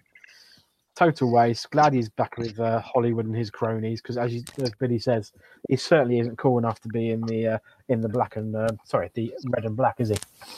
I don't know what Rick Rude is getting from his insurance payout, but I'm sure most of it is going on trips to the tanning salon. There's nothing to say about this match. The fans liked it. I certainly did. Seeing Conan get swashed always brings a smile to my face. And I've kind of changed my opinion on Goldberg. I've said before that sooner or later he's going to have to start having proper matches. But then, if you get the reaction from him squashing people in 1 minute, and Conan is a name guy, as much as it pains me to say it, then just keep doing it. He's the US champion. People like him. It looks like he's going to be doing something with Kevin Green at the pay-per-view, maybe. Just bring him in for the hot tag, spear jackhammer. People are going to go crazy. Why change it up? They still might need to, but for now, just go with what works. Nothing else to say about this match. But that's really the end of the fun, I'm afraid. But if you want to stay with us, you can. Legends United versus Legends United, as it is announced, for the first of our main events. I heard it called Jurassic Park, the tag team match. Yep, I'm on board with that one. Savage and Piper come to the ring separately, but of course Hogan and his BFF Brett make it to the ring together. Thankfully, Buffer doesn't say that Hart is wearing black and purple this time. So then we better do this. It's Hogan and Brett against Savage and Piper. A lot of jaw-jacking and stalling here before we finally kick off with Hogan and Roddy. Piper spits towards Brett, but now we're going to stall for just a little bit more. Piper calls a timeout because he really earned one, but it's really a distraction for him to throw some crazy old man punches. Hogan gets caught in the face corner and Savage is in. Quick tags between him and Piper is back with what Tony rather optimistically calls an atomic drop. Piper with a bite to the ear and some more strikes. Standing elbow by Savage and Hogan slowly falls off that. Got to protect myself on the big bumps, brother. Disciple whacks Roddy with the belt and Patrick doesn't see it. The Heart gets tagged in, which I'd like to think was a subtle dig by Mike Tenay there. The Brett cuts off the Piper's tag attempt and there's the backbreaker. The standard heel, the double teaming, I'll stop now. Standard heel double teaming goes on and there is Hulk with the shoulder rake of eternal hell. More basic stuff whilst Macho has the ref tied up and let's have ourselves the Russian leg sweep and the second rope elbow. Not a 3 count. The aforementioned dinosaurs are born and then die out in the time it takes Piper to execute an inside cradle, which Brett does reverse at the normal speed. Desperation tag to Savage, but the ref won't see the babyface's tag out this early, Oh no, we've got to do that spot. Randy gets a chair and as Bret goes to drop a headbutt to Piper's midriff, the chair happens to be exactly there. Who'd have thunk it? Hot tag and Macho is in with the usual. Bret holds Savage up for a Hogan clothesline, and you know what happens there. Scoop slam to Hart, and now the elbow is teased. But as Hogan whips Piper to the rope, he falls off and lands on his knee. Disciple and Hogan then see to Piper on the outside as Bret is able to slap on the sharpshooter for the easy submission win.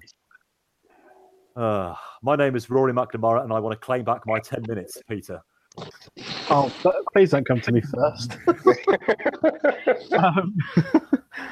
Bloody hell. Moving where we were last month, I just said sort of Bret Hart and just the word sad repeatedly over and over again. I think things got a little bit sadder. I mean, if there's one guy who could have potentially dragged this match out from the Jurassic era into something, could have been Bret Hart. But sadly, I think there was so much going against him. I think he had to just join in, didn't he? I mean, when you think about it, Hogan, Bret Hart, Savage, Roddy Piper. If you were to sort of pick a dream match, and you know, this could and should have been many years ago an absolute classic dream partner tag team match, couldn't it? This was just, let's just go over the same old routines, the eye pokes, the punches, you know. Savage and his bloody knee is still winding me up because he should have won the match with the elbow, but when he lands with his elbow, suddenly his knee absolutely kills him, and then that leads to the sharpshooter, and he has to submit again. So Savage yet again does the job in effect to Hogan via Bret Hart, which just is, I think Savage must be being paid so much money or coked up to his eyeballs. He hasn't got a clue what's going on right now. But I just don't get it. I think the crowd probably loved it because of who was out there, but it's just also tired. Bret Hart must be going home, sitting in his bed, counting his millions, but thinking, Jesus, what have I done? What am I doing here? And I know things maybe were moving on for him with, as you mentioned earlier, Booker T feud, which will help him in the ring massively. And we are going to talk about a Benoit match later on, which is much more like Bret Hart. But he needs to get away from this lot because, Jesus, it is dragging him down to new depths. And I can't say much more. At least it was a clean win. I mean, that was surprising. I thought there'd be some sort of shenanigans with the belt, or the Disciple runs in, or the NWO completely invades the ring, or God only knows. But at least it was a clean win, and Bret got the sharpshooter on and got the win. There's a positive. Over to you, Billy. I'll do it for you. Jesus. What do you say about this match? It was dreadful. Thankfully, it was kept short. It was like under 11 minutes. Thank God for that, because if it had gone 20, I think I would have fallen asleep and never woken back up again. I think we're making a good point that if this was booked like 5 years ago, this would have been a tremendous match to watch because, you know, of the names involved. But because, unfortunately, this is 1998 and all of these guys have gotten on a little bit and probably, yes, do belong in Jurassic Park, it really wasn't very good.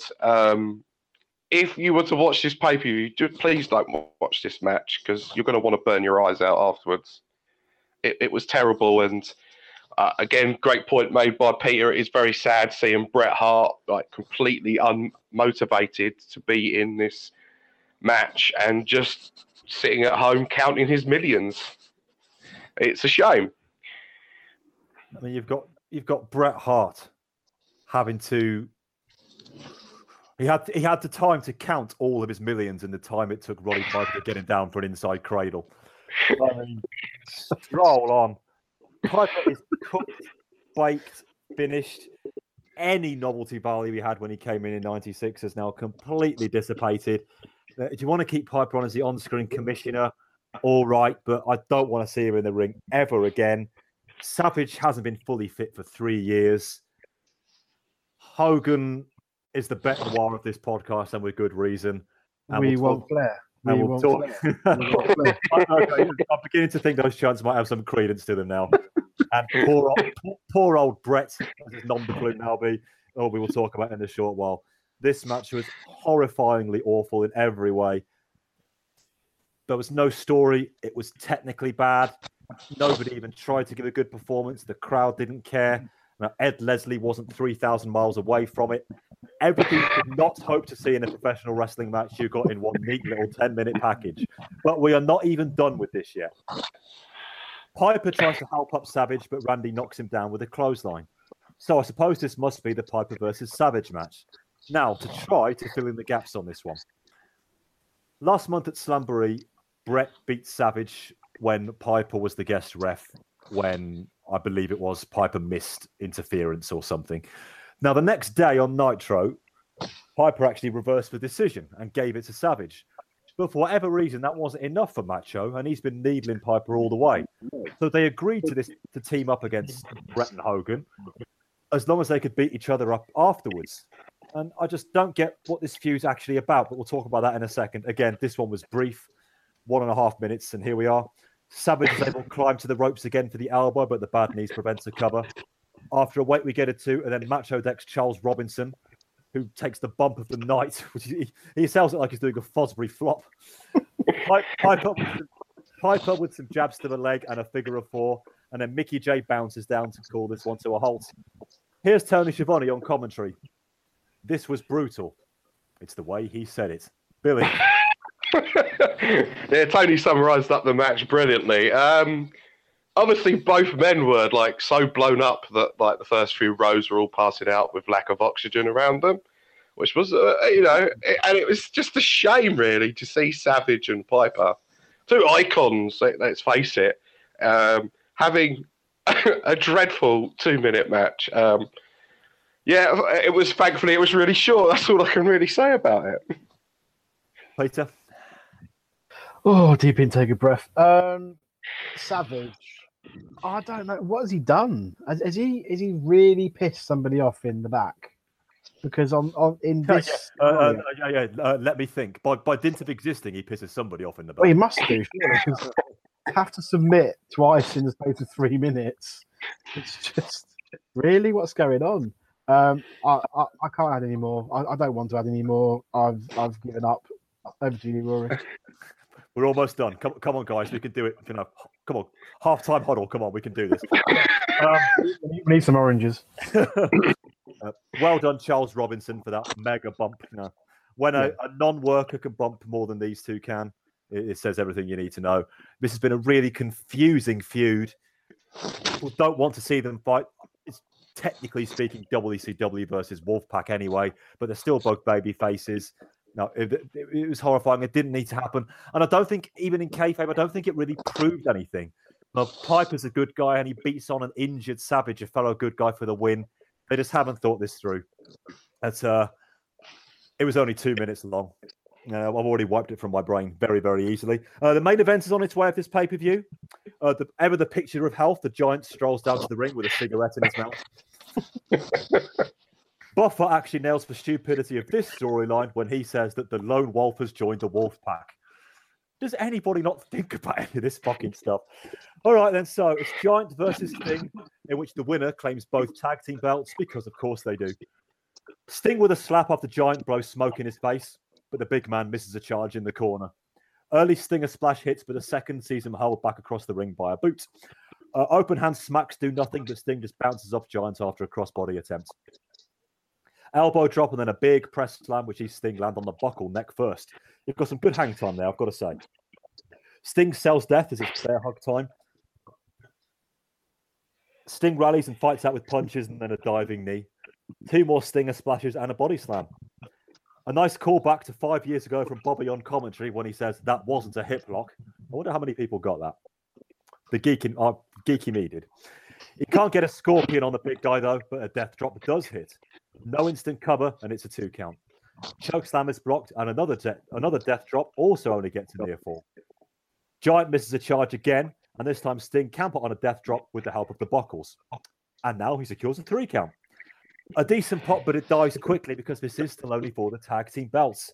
And of course, we have to wait for tomorrow to see who Sting chooses as his partner. Even the commentary team are in a hurry to shut this one off. And we are done. Peter, we got there, but not before you analyse this match. I think it was about 6 minutes. Yeah, 6 minutes. Just which I'm really pleased because I don't think the Giant could go any more without probably having a heart attack or pulling some sort of muscle somewhere. Because and of course, and smoking on his way to the ring will really I help. know it's not helping that his cardio and his anaerobics not working very well for him at all. There is it, but again, you look at the Giant. What this was a world title match 2 years ago, something like that. I think on a pay-per-view. When clearly these two are far more infused with their careers and their physiques and their standing in the company. So to have a main event as a single match for the tag team title, it says it all about WCW in 1998, doesn't it? Really, it's just doesn't. But there we go. Match itself, not much wrestling, which wasn't a big surprise. It probably played to the strengths of the Giant. I don't think he looked that dominant considering how big that guy is, and Stinger's not huge, but Stinger looked fairly dominant. And I quite like the fact that you do one death drop, didn't quite get the pin. Try another one, didn't get the pin.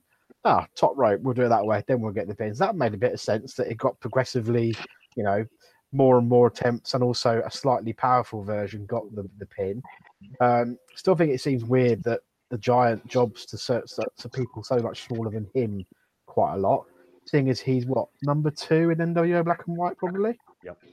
Maybe behind the Disciple, because obviously he's Hogan's best friend. Wink, wink. Of course. We'll leave that there. But yeah, again, why? Thank you. But why not have now we're waiting to watch Nitro to see who Sting chooses as his partner. Why can't we have the blow off on the pay-per-view and have this whole thing has now been sorted out? Thank God. We've got a clean win. We now know what's going to happen. We have to wait, don't we, till the next show, and then the show just ends. So it was a bit of a weird way of building up a Nitro again when people have paid their $30, $40, $50 to watch a tag team title single match main event. I'll leave it there. Billy. Right, okay. I really hate what WCW have done with their tag team titles. You look at the division like 2 years ago, it was so deep and there were so many good tag teams. Okay, you split some of them up and some guys have gone on to do other things. Okay, so you're finding it difficult to find a team that can carry the goal. So they decide to come up with this convoluted storyline, which was probably written by a child with a crayon, to get to do this match. And really, this main event was dreadful. What else can I say? It was perfectly fine in the ring. The crowd was there, but the convoluted storyline just took me out of it. I just didn't care for it. And Big Smokey just doesn't seem to be motivated in any way whatsoever. I don't know what that says about him and where he's going forward. And for it, the payoff to the pay-per-view is to tune into Nitro tomorrow night to see who's going to be declared Sting's partner and the tag team champion. I thought it was all very stupid that people have paid to see this. And that's something they've really got to watch. I'll build on that in a second. This match, I called it the third of 3 duds earlier. In all fairness, it was probably just above that level. Sting, in as much as he can these days, was trying in there. The Giant was totally unmotivated. And Billy, you're going to want to stretch me for saying this, but dare I say the final 2 minutes almost had a sort of all Japan feel in that Sting was trying. Bear with me. Don't. Okay, yeah, all right. I'm trying. Billy, calm down, Billy. Calm down. Don't lock me in an STF just yet. Come on, hear me out. In that Sting would constantly go for his big finishing move. It didn't get the win, and then he eventually thought he went for his super duper special and managed to get it. That's all I'm saying. Okay. All right. That's fine. That's a perfectly acceptable argument. I won't be jumping down the phone to stretch you or in any sign whatsoever. I escape with my arms being where they should be. Okay, that's great. Yeah, that particular mini story was all there was to the match, but they carried it off well. But yeah, the crowd didn't care because it was just for the tag team belts, and they're really not important these days. I mean, we've said on the show this year many times we've almost forgotten who the champions are at many given times, and they didn't even mention it until the next Nitro. And when they did, I might as well bring this up here now. It rendered this completely moot. They had a segment the day after this, Sting was wondering who his partner was going to be, like it was an episode of Blind Date or something. Oh, am I going to choose Lex Luger? Am I going to choose Kevin Nash? Am I going to choose Conan? And in the end, it's number 2, Kevin from Detroit. And then, and that just he did that about 45 minutes later. My partner for this match, Kevin Nash, and that was it. Great, all that build up, and then 2 weeks later, he just teams up with Luger, which is as if nothing had happened. I mean, to keep this reference going, what a Laura crap that was. Don't you wish you'd chosen the Dingo Warrior? Well, that could be coming. He's that would have been an absolute amazing. All I will say is that there was talk about him making his WCW debut on the Nitro before this pay-per-view. Yeah, makes you wonder. Just as if we didn't need enough chills in the last 30 minutes of what we've been discussing here. I think that, don't you, is a very appropriate point to draw 10,000 lines under our Great American Bash 1998 review and never speak of it again until we have marked out of 10. Billy, your thoughts and score first. God, what to say about this show? I say this about pretty much every WCW show from 96 to now. That great undercard, great mid-card, terrible main event. So I think I'm going to be nice here and give it a 7 out of 10. Peter? I thoroughly enjoyed talking about this show for the last hour and a bit, whatever it's been. Again, same with Billy. I think it's almost like copy and paste, isn't it? The undercard are working their ass off. They're really trying to get themselves over.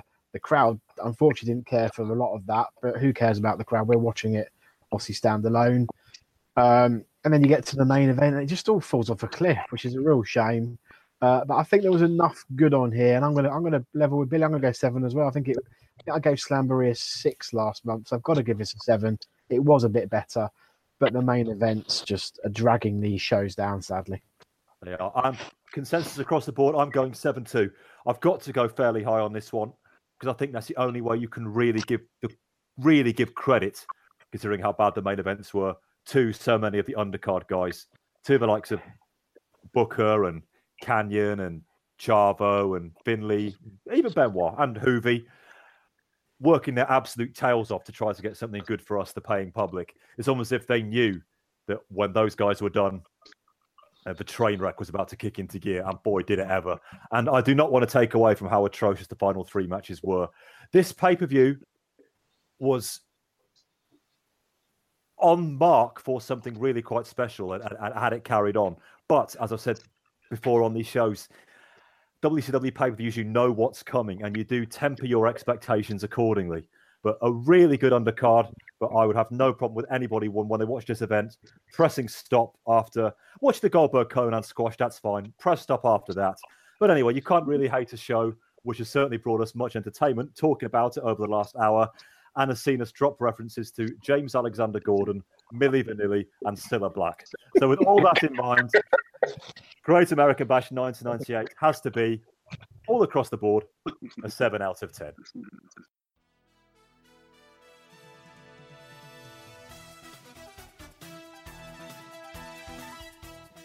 Cold open at Nassau Coliseum on the 15th, and we launch straight into Public Enemy against the Barbarian and Hugh Morris. As for usual stuff here, with added barbecue tongs this time, Tony helpfully tells us that somebody gets counted down. Gene inatters the macho. He tells us that the Red and Black are a team, but a team of individuals. He lays down the litmus test for Page. A cage match. If DDP wins, he can have all the Red and Black he wants. Benoit versus Finlay is up. This one is non-title, of course, but there's plenty of goodness. The Tombstone is reversed into a crossface for the hard-fought win. The Crippler calls out Booker to face him man-to-man. He does, and he raises and shakes his hands. He offers to watch Booker's back, but Stevie Ray takes exception to that, and he calls Benoit a pipsqueak. He goes on to attack him until Mongo makes the save. And then, up go the fingers. Page retorts to Savage. It's not about the Red and Black, it's about proving himself. And after that, he is coming after Hollywood scum Hogan. Oh, and Rodman. With a partner who will help him deliver the bang. Whoever can he mean? The Rowdy One is here for an interview? Yes, I've said that so many times recently. His life is the New World Disorder, and his colours are black and blue. He will referee the cage match tonight. What do you say? Our next match pits Chono and Tanzan against High Voltage. Easy mistake to make. There's a few doings are transpiring in the bleachers, which distracts the crowd here, which happened a lot at the pay-per-view as well. A mafia kick, and about 4 people care. The Wolfpack are out now.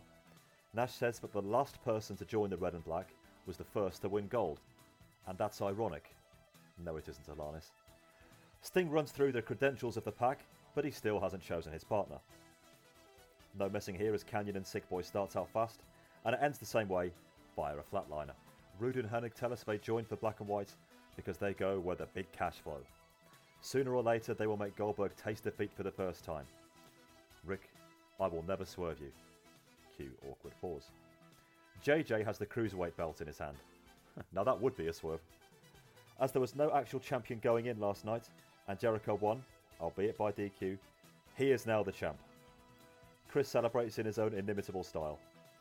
And just like yesterday, Dino attacks him and pans him all around the arena. Jericho flags down a car and makes a sharp getaway. The Giant waits out his cigarette break before chokeslamming Chris Adams for a foot on the chest pin. On the 7th day, God created Hollywood.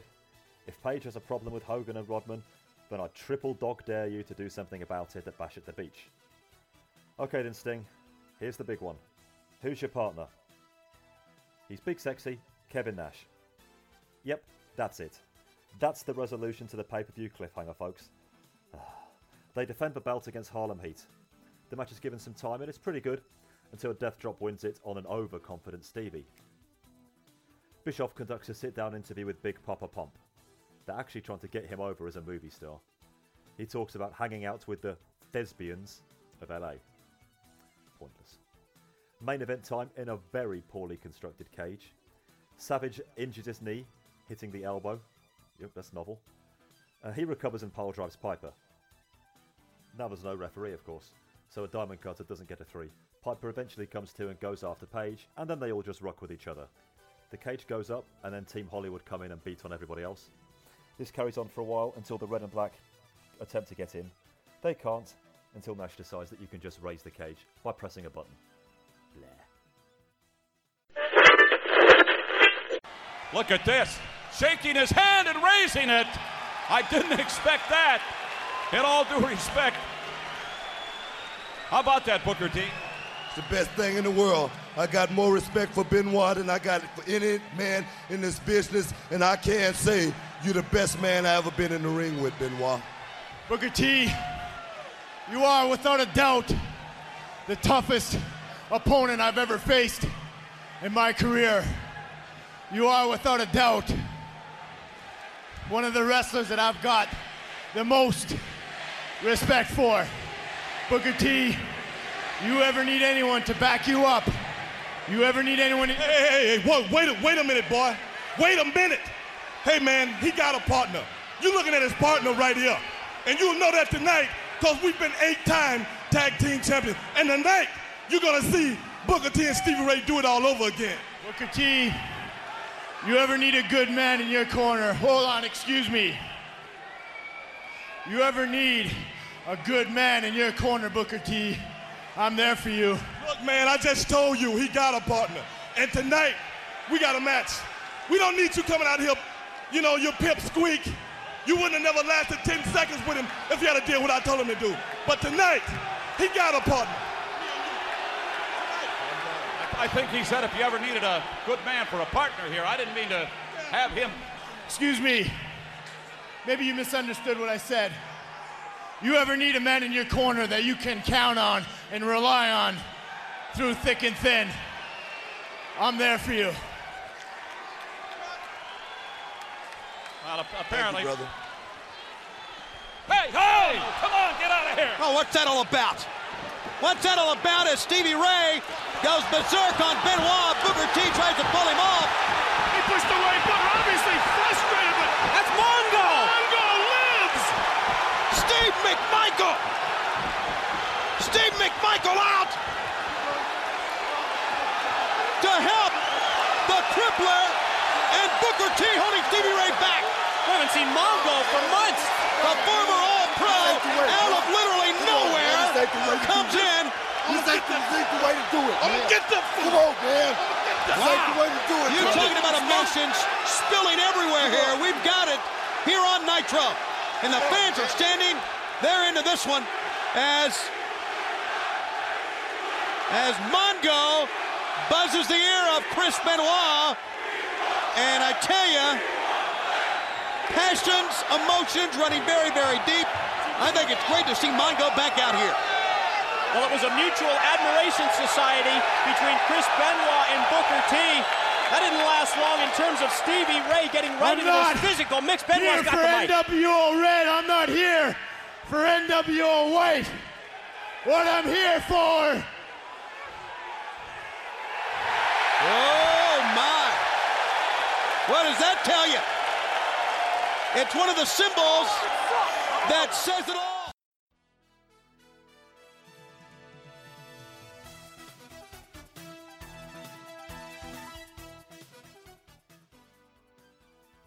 On to the 22nd of June now, and Paige is jacked in Jacksonville. It's confirmed that at Bash at the Beach we're going to get DDP and Karl Malone versus Hogan and Rodman. Hollywood scum Hogan isn't really catching on, but never mind. Hulk doesn't want it bad anymore, but DDP does. At the Bash, Rogan and Hodman are going out with a 3 guesses. Lynn Denton and his gut kick us off. That's quite the handicap for Disco Inferno, but he manages to beat them both with a pile driver. Kevin Green is back. Suddenly the world seems a much better place. Even when he drops football references which fly over my head like a Hail Mary play. He gets distracted by Rude and Hennig and then the Giant attacks him. He manages to recover and then blots his copybook a bit by calling Giant Fat Boy. He wants to fight some more, and after a break we see them still going at it in the back. To placate the situation, JJ makes Green versus Giant for tonight. Tokyo Magnum versus Yuji Nagata is next. That sound you hear is Dave Meltzer repeatedly pressing the Shift and 8 buttons on his keyboard. The Nagata lock wins, and then we get a brawl between Public Enemy and Sick Boy and Horace. Bret comes out to the NWO music, and it just seems wrong on every level. He takes us back a year by saying that heroes don't really exist, and now Canada has to fight Canada, as he's facing Benoit tonight. Goldberg versus Rick Fuller. Now the Red and Black arrive. Nash is late to the South Park references, and a doll gets introduced into the ring. Don't ask. Still a better promo than Sting, though. That guy really does think he's cool. Alex Wright versus Eddie. The director points out a sign in the crowd which actually reads, "Eddie Guerrero is my favourite migrant worker." Ugh. The match is good until Chavo gets the mic, and that's enough to distract Eddie, allowing Alex to hit a neckbreaker for the win. Conan beats Riggs with a tequila sunrise. And we're into Planet Hollywood for the main event press conference for next month. Nobody really says anything, apart from Malone dubbing Hogan a sissy. Stevie Ray versus Mongo. Hide the cyanide. Benoit saves us by going over Stevie. Booker comes out to keep the peace, and a Mongo wins by countout. Time for the black and white. Nothing really doing there, apart from calling Malone a loser. So it is Benoit v Bret on free TV. The match is good, but it didn't have to happen now. And not like this. Stevie distracts the ref, and then Bret hits Chris with a foreign object. He then rolls Benoit on top for a 2 count, and then kicks out, and then puts the sharpshooter on the unconscious Crippler. Now say that back 100 times. Green v Giant is the main event. It doesn't last long because he's obviously nowhere near ring shape, and he looks very rusty. And Kevin Green isn't quite back up to it yet either. NWO jobbers come down to attack Kev until Goldberg rocks up. He destroys the B-team, and then Green shows he's really getting the hang of this by challenging Hennig and Giant to a tag match with him and Bill at the pay-per-view. We open the last Nitro of the month with a shot of an 18-wheeler. It's on its way to the arena here in Tampa. I wonder how long it will take. Gene is here and he talks to Kevin Green.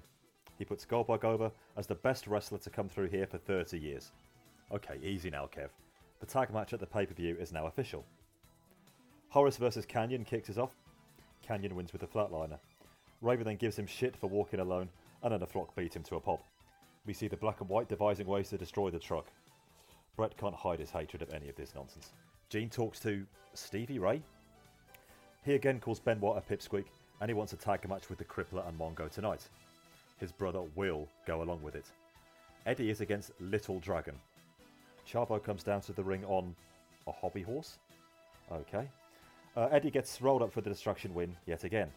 In the back, Jericho talks to Ultimo Dragon to G him up, with the promise of a title shot if he can beat Malenko later. The Giant mows through a couple of jobbers, and then the Black and White call out Kev and Bill. They get them, and the NFL crew see them off with ease. Hogan and Bischoff, yuck, yuck, yuck. Hollywood talks about his past as somebody who would beat up truck drivers. Hogan, with a chain around his neck, bear in mind, then says he will make Karl Malone shine his shoes. No words. No words. Here's a curious one. Sting and Luger versus Bulldog and Anvil. The Death Drop ends it on Davey, who looked terrible here. Saturn Reese is nothing apart from Saturn managing to hit the DVD on him, which is very impressive. The Flock of the Flock, and then Raven officially ends his friendship with the Even Flow. Newcomer El Vampiro, who looks a lot like Korn singer Jonathan Davis to me, is against Brad Armstrong. He wins with a move called Nail in the Coffin. Magnum and Nabanunga face the dancing duo of Disco and Wright. Good match here. Al gets the win, but it's Disco Fever that plays. Ultimo Dragon and Malenko is next, and of course it's very, very good. Jericho comes out and says, Tampa, isn't this the place where your father is buried? Dean chases after him, and Dragon wins by countout. We see footage from Thunder of Benoit asking Arn to join him. Arn seems reluctant, and then spots the camera. Harlem Heat are the opponents for Benoit and Mongo. Brett trots down and hits Booker with a chair, allowing McMichael to get the cheap win. And backstage, Dean finds Jericho and Dragon and beats them both up. Bischoff hosts a Jay Lerner-esque talk show segment in which he grills Scott Steiner. It's a complete puff piece in the vein of those, and now the latest from the England camp pieces you get on BBC and ITV during the World Cup. Next week we meet the co-star of Scott's new project, and I can hardly wait. Lucky, lucky Georgia Dome. Gene brings out Booker. He challenges the sissy punk Bret Hart. Stevie doesn't seem sure, but here's Bret to accept, and the match will take place at the Bash. Glacier gets the buffer treatment. Are you happy now, Del? And he's now facing Goldberg. That's Glacier. The match goes a little longer than you might expect, but the result cannot have been in doubt. Hogan and Bischoff storm to the ring, just in time for the 18-wheeler to arrive. The NWO run away from the parking lot, and then with chairs in hand, our heroes come to the ring. Somehow Hogan and Bischoff don't see them. They smack chairs as a welcome greeting, and then Bischoff gets dumped. Malone then stares down Hogan, and actually hits him with a clothesline and a body slam. Page then takes the mic and issues an open challenge to Rodman for next week. Okay, a couple of TV reports for you there. We've got one or two things to discuss before we finish for the month. On the 4th Nitro, we had the very first meeting between Bret Hart and Chris Benoit. Yes, they threw it away on free TV. There has, to give them a modicum of credit, been a mild build to this one. Apparently, Bret has wanted to try to get Benoit to join the NWO. Apparently, that one has only really happened on Thunder, so the 4 people who watched it on Thunder, please write in and confirm if I'm right. I believe one of the things which happened is Bret was sat on the front of a car with Eric Bischoff, waving an NWO shirt in Benoit's face, and that constitutes build in World Championship Wrestling world. The match, we won't give it the pay-per-view style breakdown because I'm hoping in the future we'll get a real chance to do that. Match itself was really, really good. I think easily Bret's best since he's joined. But Peter, Bret's been here 6-7 months now, and he is now settled into his role as maybe one up from being Hogan's out-and-out lackey, but he is still completely in his shadow. He's there in Hogan segments, clearly betraying the fact that he doesn't want to be there. When he gets some chances on the mic, he does perfectly acceptable heel work. Despite the callback to Canadian heroes in the build-up to this match, it's all really flat base level batting at 500 stuff. So, Peter, I'm going to ask this now. This might be over-exaggerating, but based on what we've seen, I don't think it is. Is Bret done as any sort of force in World Championship Wrestling? I think he, as it stands right now, yes. But maybe this match could be a turning point. Because as you say, for the last 6 months, it's just been a hanger-on, a behind-the-scenes guy. He's not worn an NWO t-shirt. He's never had that bestowed upon him. So I'm always kind of thinking, is there going to be some turn against Hogan? And there was that missed clothesline in the tag team match, that suggested there could be, some unrest, but that never really materialized yet. I think this match should hopefully go a long way to. This is the reason why you signed Bret Hart. Okay, you signed him away from your nearest rivals to hopefully, hinder them and take away one of their top stars. Who at that point was obviously very disgruntled with what was going on. We've obviously been there last year. Won't go back into that again. So maybe he is, but maybe this could be the turning point. And we mentioned before, there's a Booker T series upcoming, and Booker T is one of the best talents at the moment in ring as well. Bret clearly still has that in-ring talent. I mean, I mentioned in the pay-per-view review that if there's one guy who could have dragged it somewhere, it could have been Bret, but he was weighed down with so much he couldn't, obviously. I don't think you could see against Benoit in this particular match. To be fair, Benoit lost again, so he continues his streak. And the build-up was pretty poor. This should be a pay-per-view match somewhere down the line again. There is hope, though. I have hope, and I'm sure Bret Hart in the back is saying, "Look, let me go out there and wrestle. Let me go out there and, dare I say it, tell these stories that he likes to tell in the ring and do these matches, because that's what Bret Hart is. He's not to stand behind Hulk Hogan looking smug and interfering matches. And, okay, he did a bit of his heel work when he was in WWF, but, Bret is a classic, ring technician a la Benoit. Let him go out there. I mean, Bret against Fit Finlay, Booker T, these guys would be awesome matches to watch on, let's say, mid-card maybe, or even upper mid-card, or for a United States title at this time, whatever it may be. Could Bret get a great match out of Bill Goldberg? There's a challenge for you.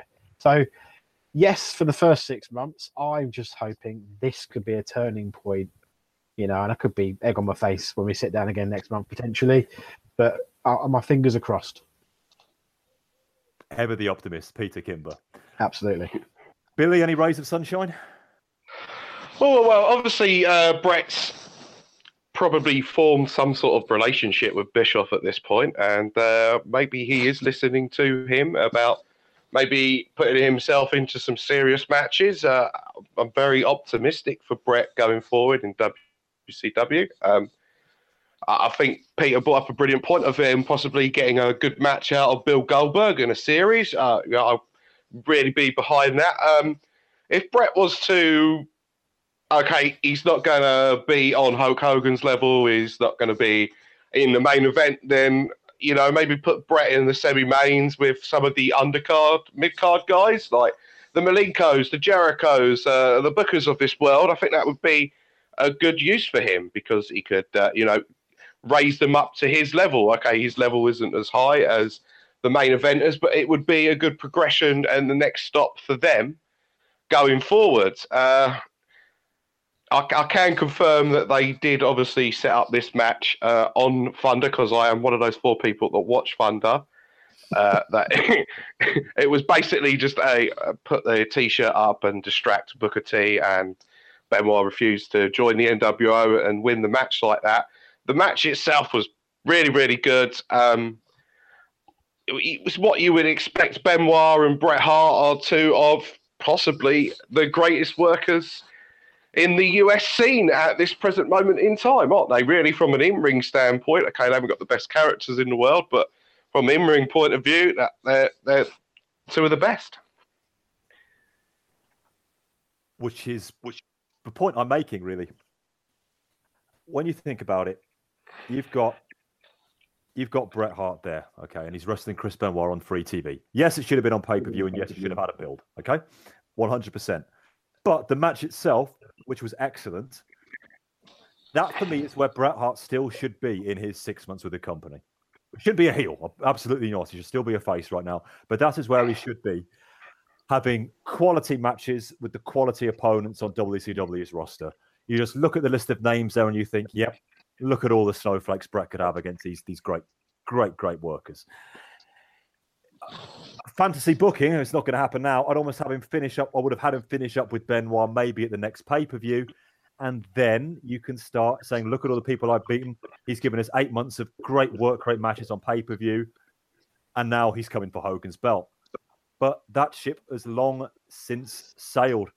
You've just got to look at Brett in any of the segments. There was one on the second or third Nitro of the month, which was basically just a complete purfest for Hogan and Bischoff and Rodman. They're just surrounded by a lot of lovely ladies. And Rodman was just basically trying to shag one of them on the fucking settee. And you get you get Bischoff macking off with Liz because, who writes the checks around here? And there's Brett just trying to look like he's enthused, but you just think, oh my God, what have I done? Why can't I just be the hero in the pink and black, giving people their sunglasses and slapping hands again, making people smile on a Saturday morning? Why did I give that up for this? And it's too late. Okay. It is far too late for him to be facing Hogan at Starrcade. They're not going to be up. I don't buy that they're really teasing any tension between Hogan and Brett. If they are, it's not going to be important enough for Terry to think, yeah, he's on my level for a title shot, brother. That's not going to happen. Assuming Hogan keeps the belt all year, which I'm pretty certain he will. I have no idea who he's going to face at Starrcade. I mean, Warrior maybe. There's a thought to leave hanging, so I better make something else up very quickly. I do feel sorry for Brett, and sometimes I do feel like, and I'm glad you boys have bailed me out here. I feel like I'm the only Bret Hart fan left on the podcast, so I'm glad that I'm not alone in this one. Yeah, he can still go when he's motivated. The Bret Hart of 1998 isn't quite the Bret Hart of 1993. It's really not that big a drop, and he gave us all in that match against Chris Benoit. Worked like a Trojan for 13 minutes. He was throwing everything behind his moves. The psychology was on point. It was a tremendous quality TV match. And we know they could do better if they get the chance. Yeah, I just feel that he's kind of maybe just slightly above where Steve Austin was in late 94 into 95. He's a mechanic. He's there to get good matches out of people and no more. That's probably why he's in there with Booker at the next pay-per-view. But as we've been saying earlier, I don't think Booker really needs any quote-unquote seasoning matches now. He's already there as a worker as far as I'm concerned. So even that seems superfluous. I feel like I'm going to be saying this until something changes. You've got Bret Hart. Let him be Bret Hart. Although I fear the ship has sailed. I'm glad they didn't show, because if they would have showed up, my boys in the back, that's right, they would have taken him out. Well, hello there. The mailman is in the building. Rain, sleet, or snow, he made it. There was no backup for Hogan. NWO black and white members scattered. He pushed Bischoff into Page. And Hogan's trapped. Hogan's trapped. He said he wanted the first shot at Malone. Take it, Hogan. You got it. Karl Malone almost begging him to take the first shot. Where's Rodman? What a moment this is! And would you look at the face of Hollywood Hogan? What a bash at the beach. He's trying to escape and he can't get out. Now that 18-wheeler literally ran the remainder of the black and white off. Forget about shaking hands. Wow. Hogan trying to escape, nowhere to hide. Look at the big reach of the mailman. Look at those paws on him. Oh, Hogan's gonna go for it.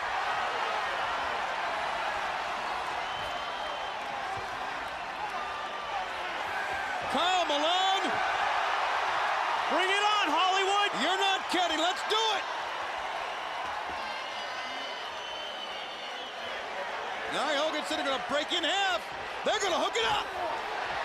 Karl Malone and Hollywood Hogan. Malone's got him. Look at this.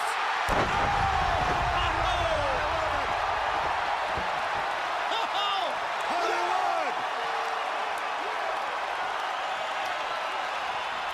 Yes. How about that? The mailman just delivered a clothesline. Are you ready for Bash at the Beach? I am. our final talking point of the month involving a big fat truck. Yes, there you go, which they teased relentlessly throughout the 3 hours. The 18-wheeler is on its way. The 18-wheeler is on its way. The 18-wheeler is on its way. And it turned up just before the end of the show. What are the chances? I feel like I should explain what's going on here. Apparently, Diamond Dallas Page and his pal, Utah Jazz player Karl Malone, have an 18-wheeler, and they wanted to turn up to the arena in it. I don't believe there's any more really to the story than that. So why it quite deserved all the pimping and the aerial shots, I'm not entirely sure. Hogan and crew, throughout the show, they were seen with chains and ball bats to try to quell the 18-wheeler. Because, of course, if an 18-wheeler is traveling towards you, throwing a chain at it will save you from being squashed. Of course it will be.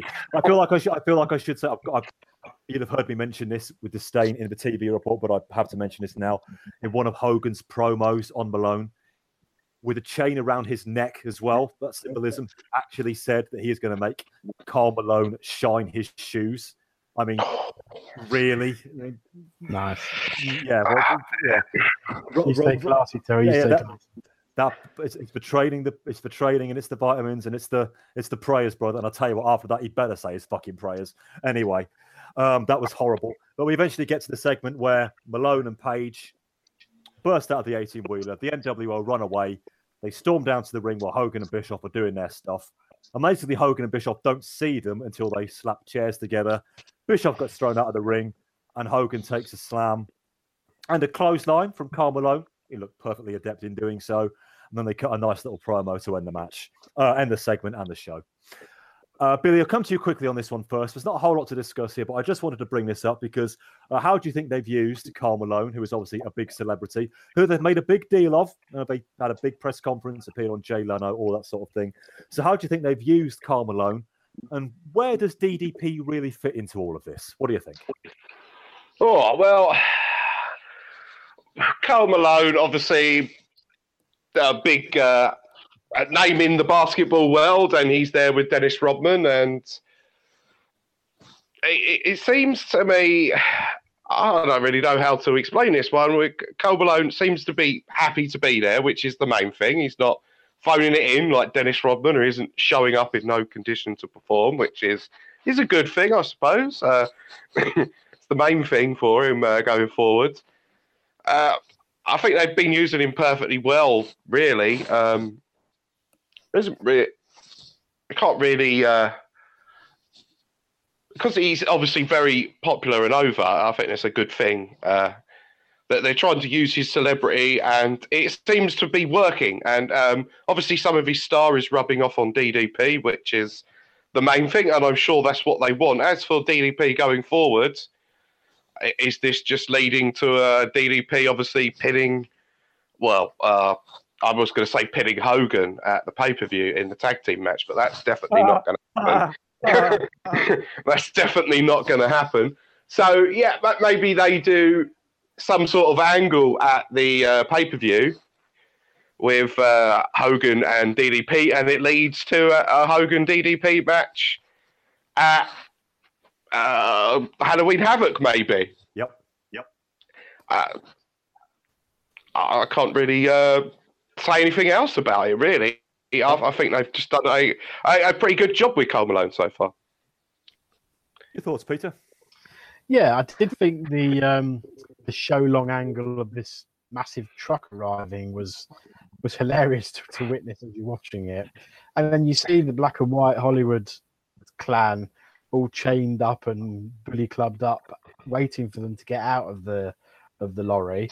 And then when it arrives, they just ran away. So I just didn't understand that you wait for them to get out and then you attack them with chains, don't you? You don't then, because this big lorry's turned up, they then sharper, just disappear.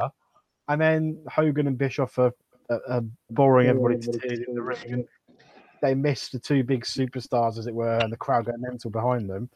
They miss a chance to crack them over the back of the head with two chairs by making that chair noise behind them, which is a bit of a shame as well. Yeah, it would be nicer to hear two big chair shots first, maybe, and then pee him down. Malone does look infused. He looks energized. He needs to work on his clotheslines. They look a little bit. But he is a basketball player. Let's not forget this guy is an NBA superstar. He's not a wrestler. I feel a bit sorry for Kevin Green. I think Kevin Green, although obviously he's not a basketball player, has done enough in a wrestling ring to deserve probably a main event opportunity, maybe with the likes of DDP. Because I think he's shown enough in the ring that he can actually put on a pretty decent match. This match is going to be, we're going to be sitting here next month with a tag team main event, much like we have done this month, where you've got probably 2 non-workers and 2 workers, well, say 3 non-workers, and Dallas Page trying to keep this going. I think it's going to be a bit of a potential car crash, because if Rodman even turns up in any condition, he's probably going to be stood there, I don't know, playing with the crowd or playing with himself. God only knows what's going to happen on that point. But yeah, I think if it can get Page over, and you know the celebrity rub and the superstar rub elevates Page, this has worked perfectly. The only problem is this just involves Hogan, who the spotlight can never shine off. It always has to shine on. So I think whoever goes up against Hogan, whoever you have as a celebrity, you're going to lose a little bit of it, because you're against Hogan, and Hogan will not allow anybody to take his spot and take his shine, will they? He'll play that role, and he took a few licks from Malone, and fair play to him for doing so, but that won't continue. And Hogan's a bit of a mark for a celebrity. I mean, Carl Weathers got the was it Nitros this month when he was on the set of that god awful film? And yes, they showed that clip on 2 successive Nitros as well. Yes. Now, you know, it's like he's a proper fanboy for trying to get anybody celebrity, you know, around Hogan. But I don't know. I mean, I just hope Page, who I've been a massive fan of, listening to previous shows for a long time now. I just hope this takes him somewhere, and a world title shot on a pay-per-view against Hogan, and we can only hope that he'll get a title win and get that belt around his neck, because the crowd are massively with him. And I'm hoping that all this shenanigans that's going on right now does the trick. But I do worry, because it's Hogan and Bischoff, and I just don't know. It's a bit. We'll see how it plays out. I'm dreading the main event next month a little bit, I must be honest with you. I'm hoping to be surprisingly surprised. We'll find out. I think you both hinted at my number one concern about this match, in addition to its quality, but nobody's going to be watching it as much for it to be a 5-star match. And that's this. You both use the same phrase there, to get Page over. Isn't Page over enough? Does he really need a celebrity who he might well be real life friends with, and apparently they are, that's fine, but does he really need a celebrity to get over with? Shouldn't Page really be there by now? Shouldn't he be having that big one-on-one match with Hogan? And I know if you've got celebrity involvement, and like I said back in the news, it's the summer, these guys are available. If you can get them in, you want to use them. I understand that. And yes, you want to put them in with a big star like Hogan, and he's going to use the reflected glory because that's what he does. We understand all of that. But Page, to me, he feels like the fourth of the... Okay, there's 18 wheels. 18 wheels here, but he still feels like the fourth wheel. Yeah. He needs to be ahead of that game now. Again, it's like we said, on a lower scale with Booker. He's been arriving and he got there. On a different scale for Page, he should be heading towards main events and the world title. And I don't think it's there. I don't think it's there with him yet. And as each month passes, I think, you know what, is it ever really going to happen?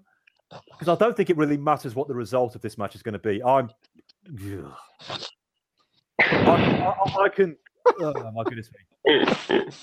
I'd rather who Hogan is going to pin. I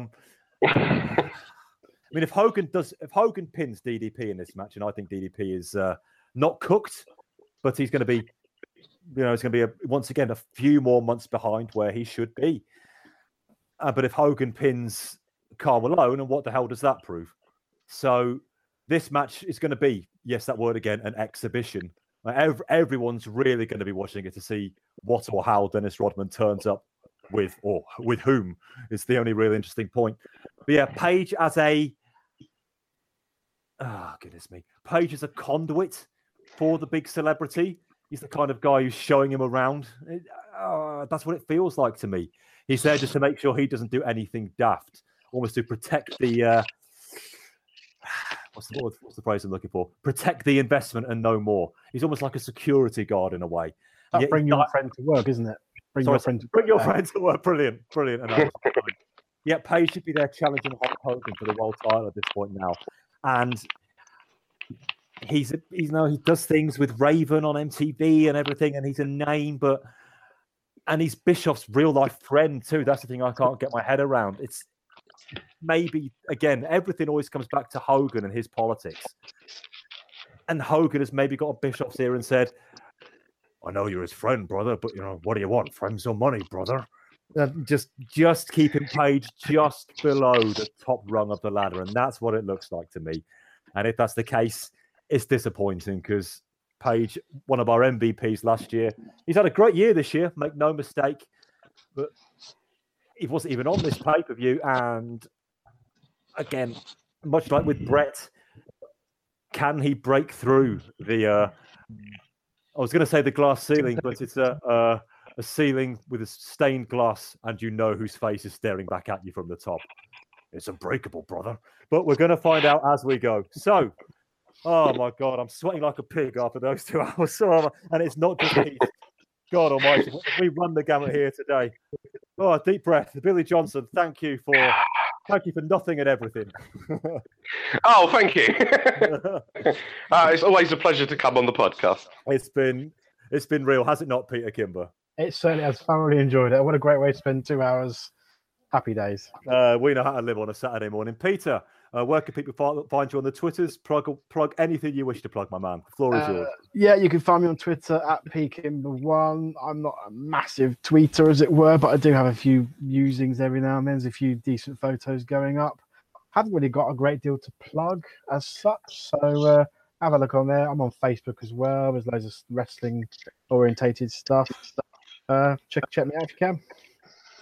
Do your stuff, Billy. Okay, so yeah, you can follow me on the Twitter. I'm at Billy_J83. And if you like any up-to-date modern British professional wrestling, then please go and give at Brit Rest Review a follow on the Twitter, please, if you want to. Sell it hard, mate. Okay, right. I'm not very good at this selling thing. if you want to, we're all British, in case you hadn't worked it out. Right. So yeah, my name is Rory McNamara, and you can find me on my new Twitter account at PlanetsDropUV if you wish to do so. You'll see all sorts of musings and weird and wonderful stuff on there. We are the Wrestling 20 Years Ago podcast, and we can be found on Twitter. I am usually in control of that one at Wrestling20YRS. All sorts of wrestling-based discussion on there. Generally out of time, though, although if we're watching the shows for the benefits of this podcast, we'll give you our thoughts there. We talk about modern-day wrestling there as well. We have watch-alongs whenever we can do them. I'm hoping to make some time in the next couple of weeks for our next planned one, which is SummerSlam 89, and there will also be a Twitter poll out there, so you can vote on the next one we'll do. We also have our Saturday discussion points, which I'll be putting another one out in about an hour's time on the Saturday that we tape this. You can also find us on Facebook, which is normally where Chris White is in control of things. We do have a website. We haven't updated it for a while. So the podcast, the Twitter, and the Facebook are mainly the places to go. But we do have lots of great archive written material on there. So feel free to check that out, especially if you are a new listener. You can find us on Apple Podcasts. You can find us on Podbean. You can find us on Stitcher, all your usual podcatcher apps and gubbins. And I do want to plug one more time our Patreon, patreon.com/wrestling20YRS, which for $5 a month, you really do keep this show on the road. It means we can subscribe to The Observer and The Torch to get all our news, one or two extra things as well. And as we approach the 5th anniversary of this podcast, we began in August 1993, coming up on the rail soon. So watch out for, in addition to our regularly scheduled WWF, WCW, and ECW programming, a few specials coming down the pike, so be ready for that. But this has very much been Volume 2 of the June 1998 shows. June 1998, Volume 1, WWF, King of the Ring 1998. Volume 3, ECW Hardcore TV. Okay, we're going to need a breather now, guys. I think it's probably going to last for a month. It's going to need to. So from Billy Johnson, Pete Kimber, and a spent Rory McNamara, we're out of time. We got to go.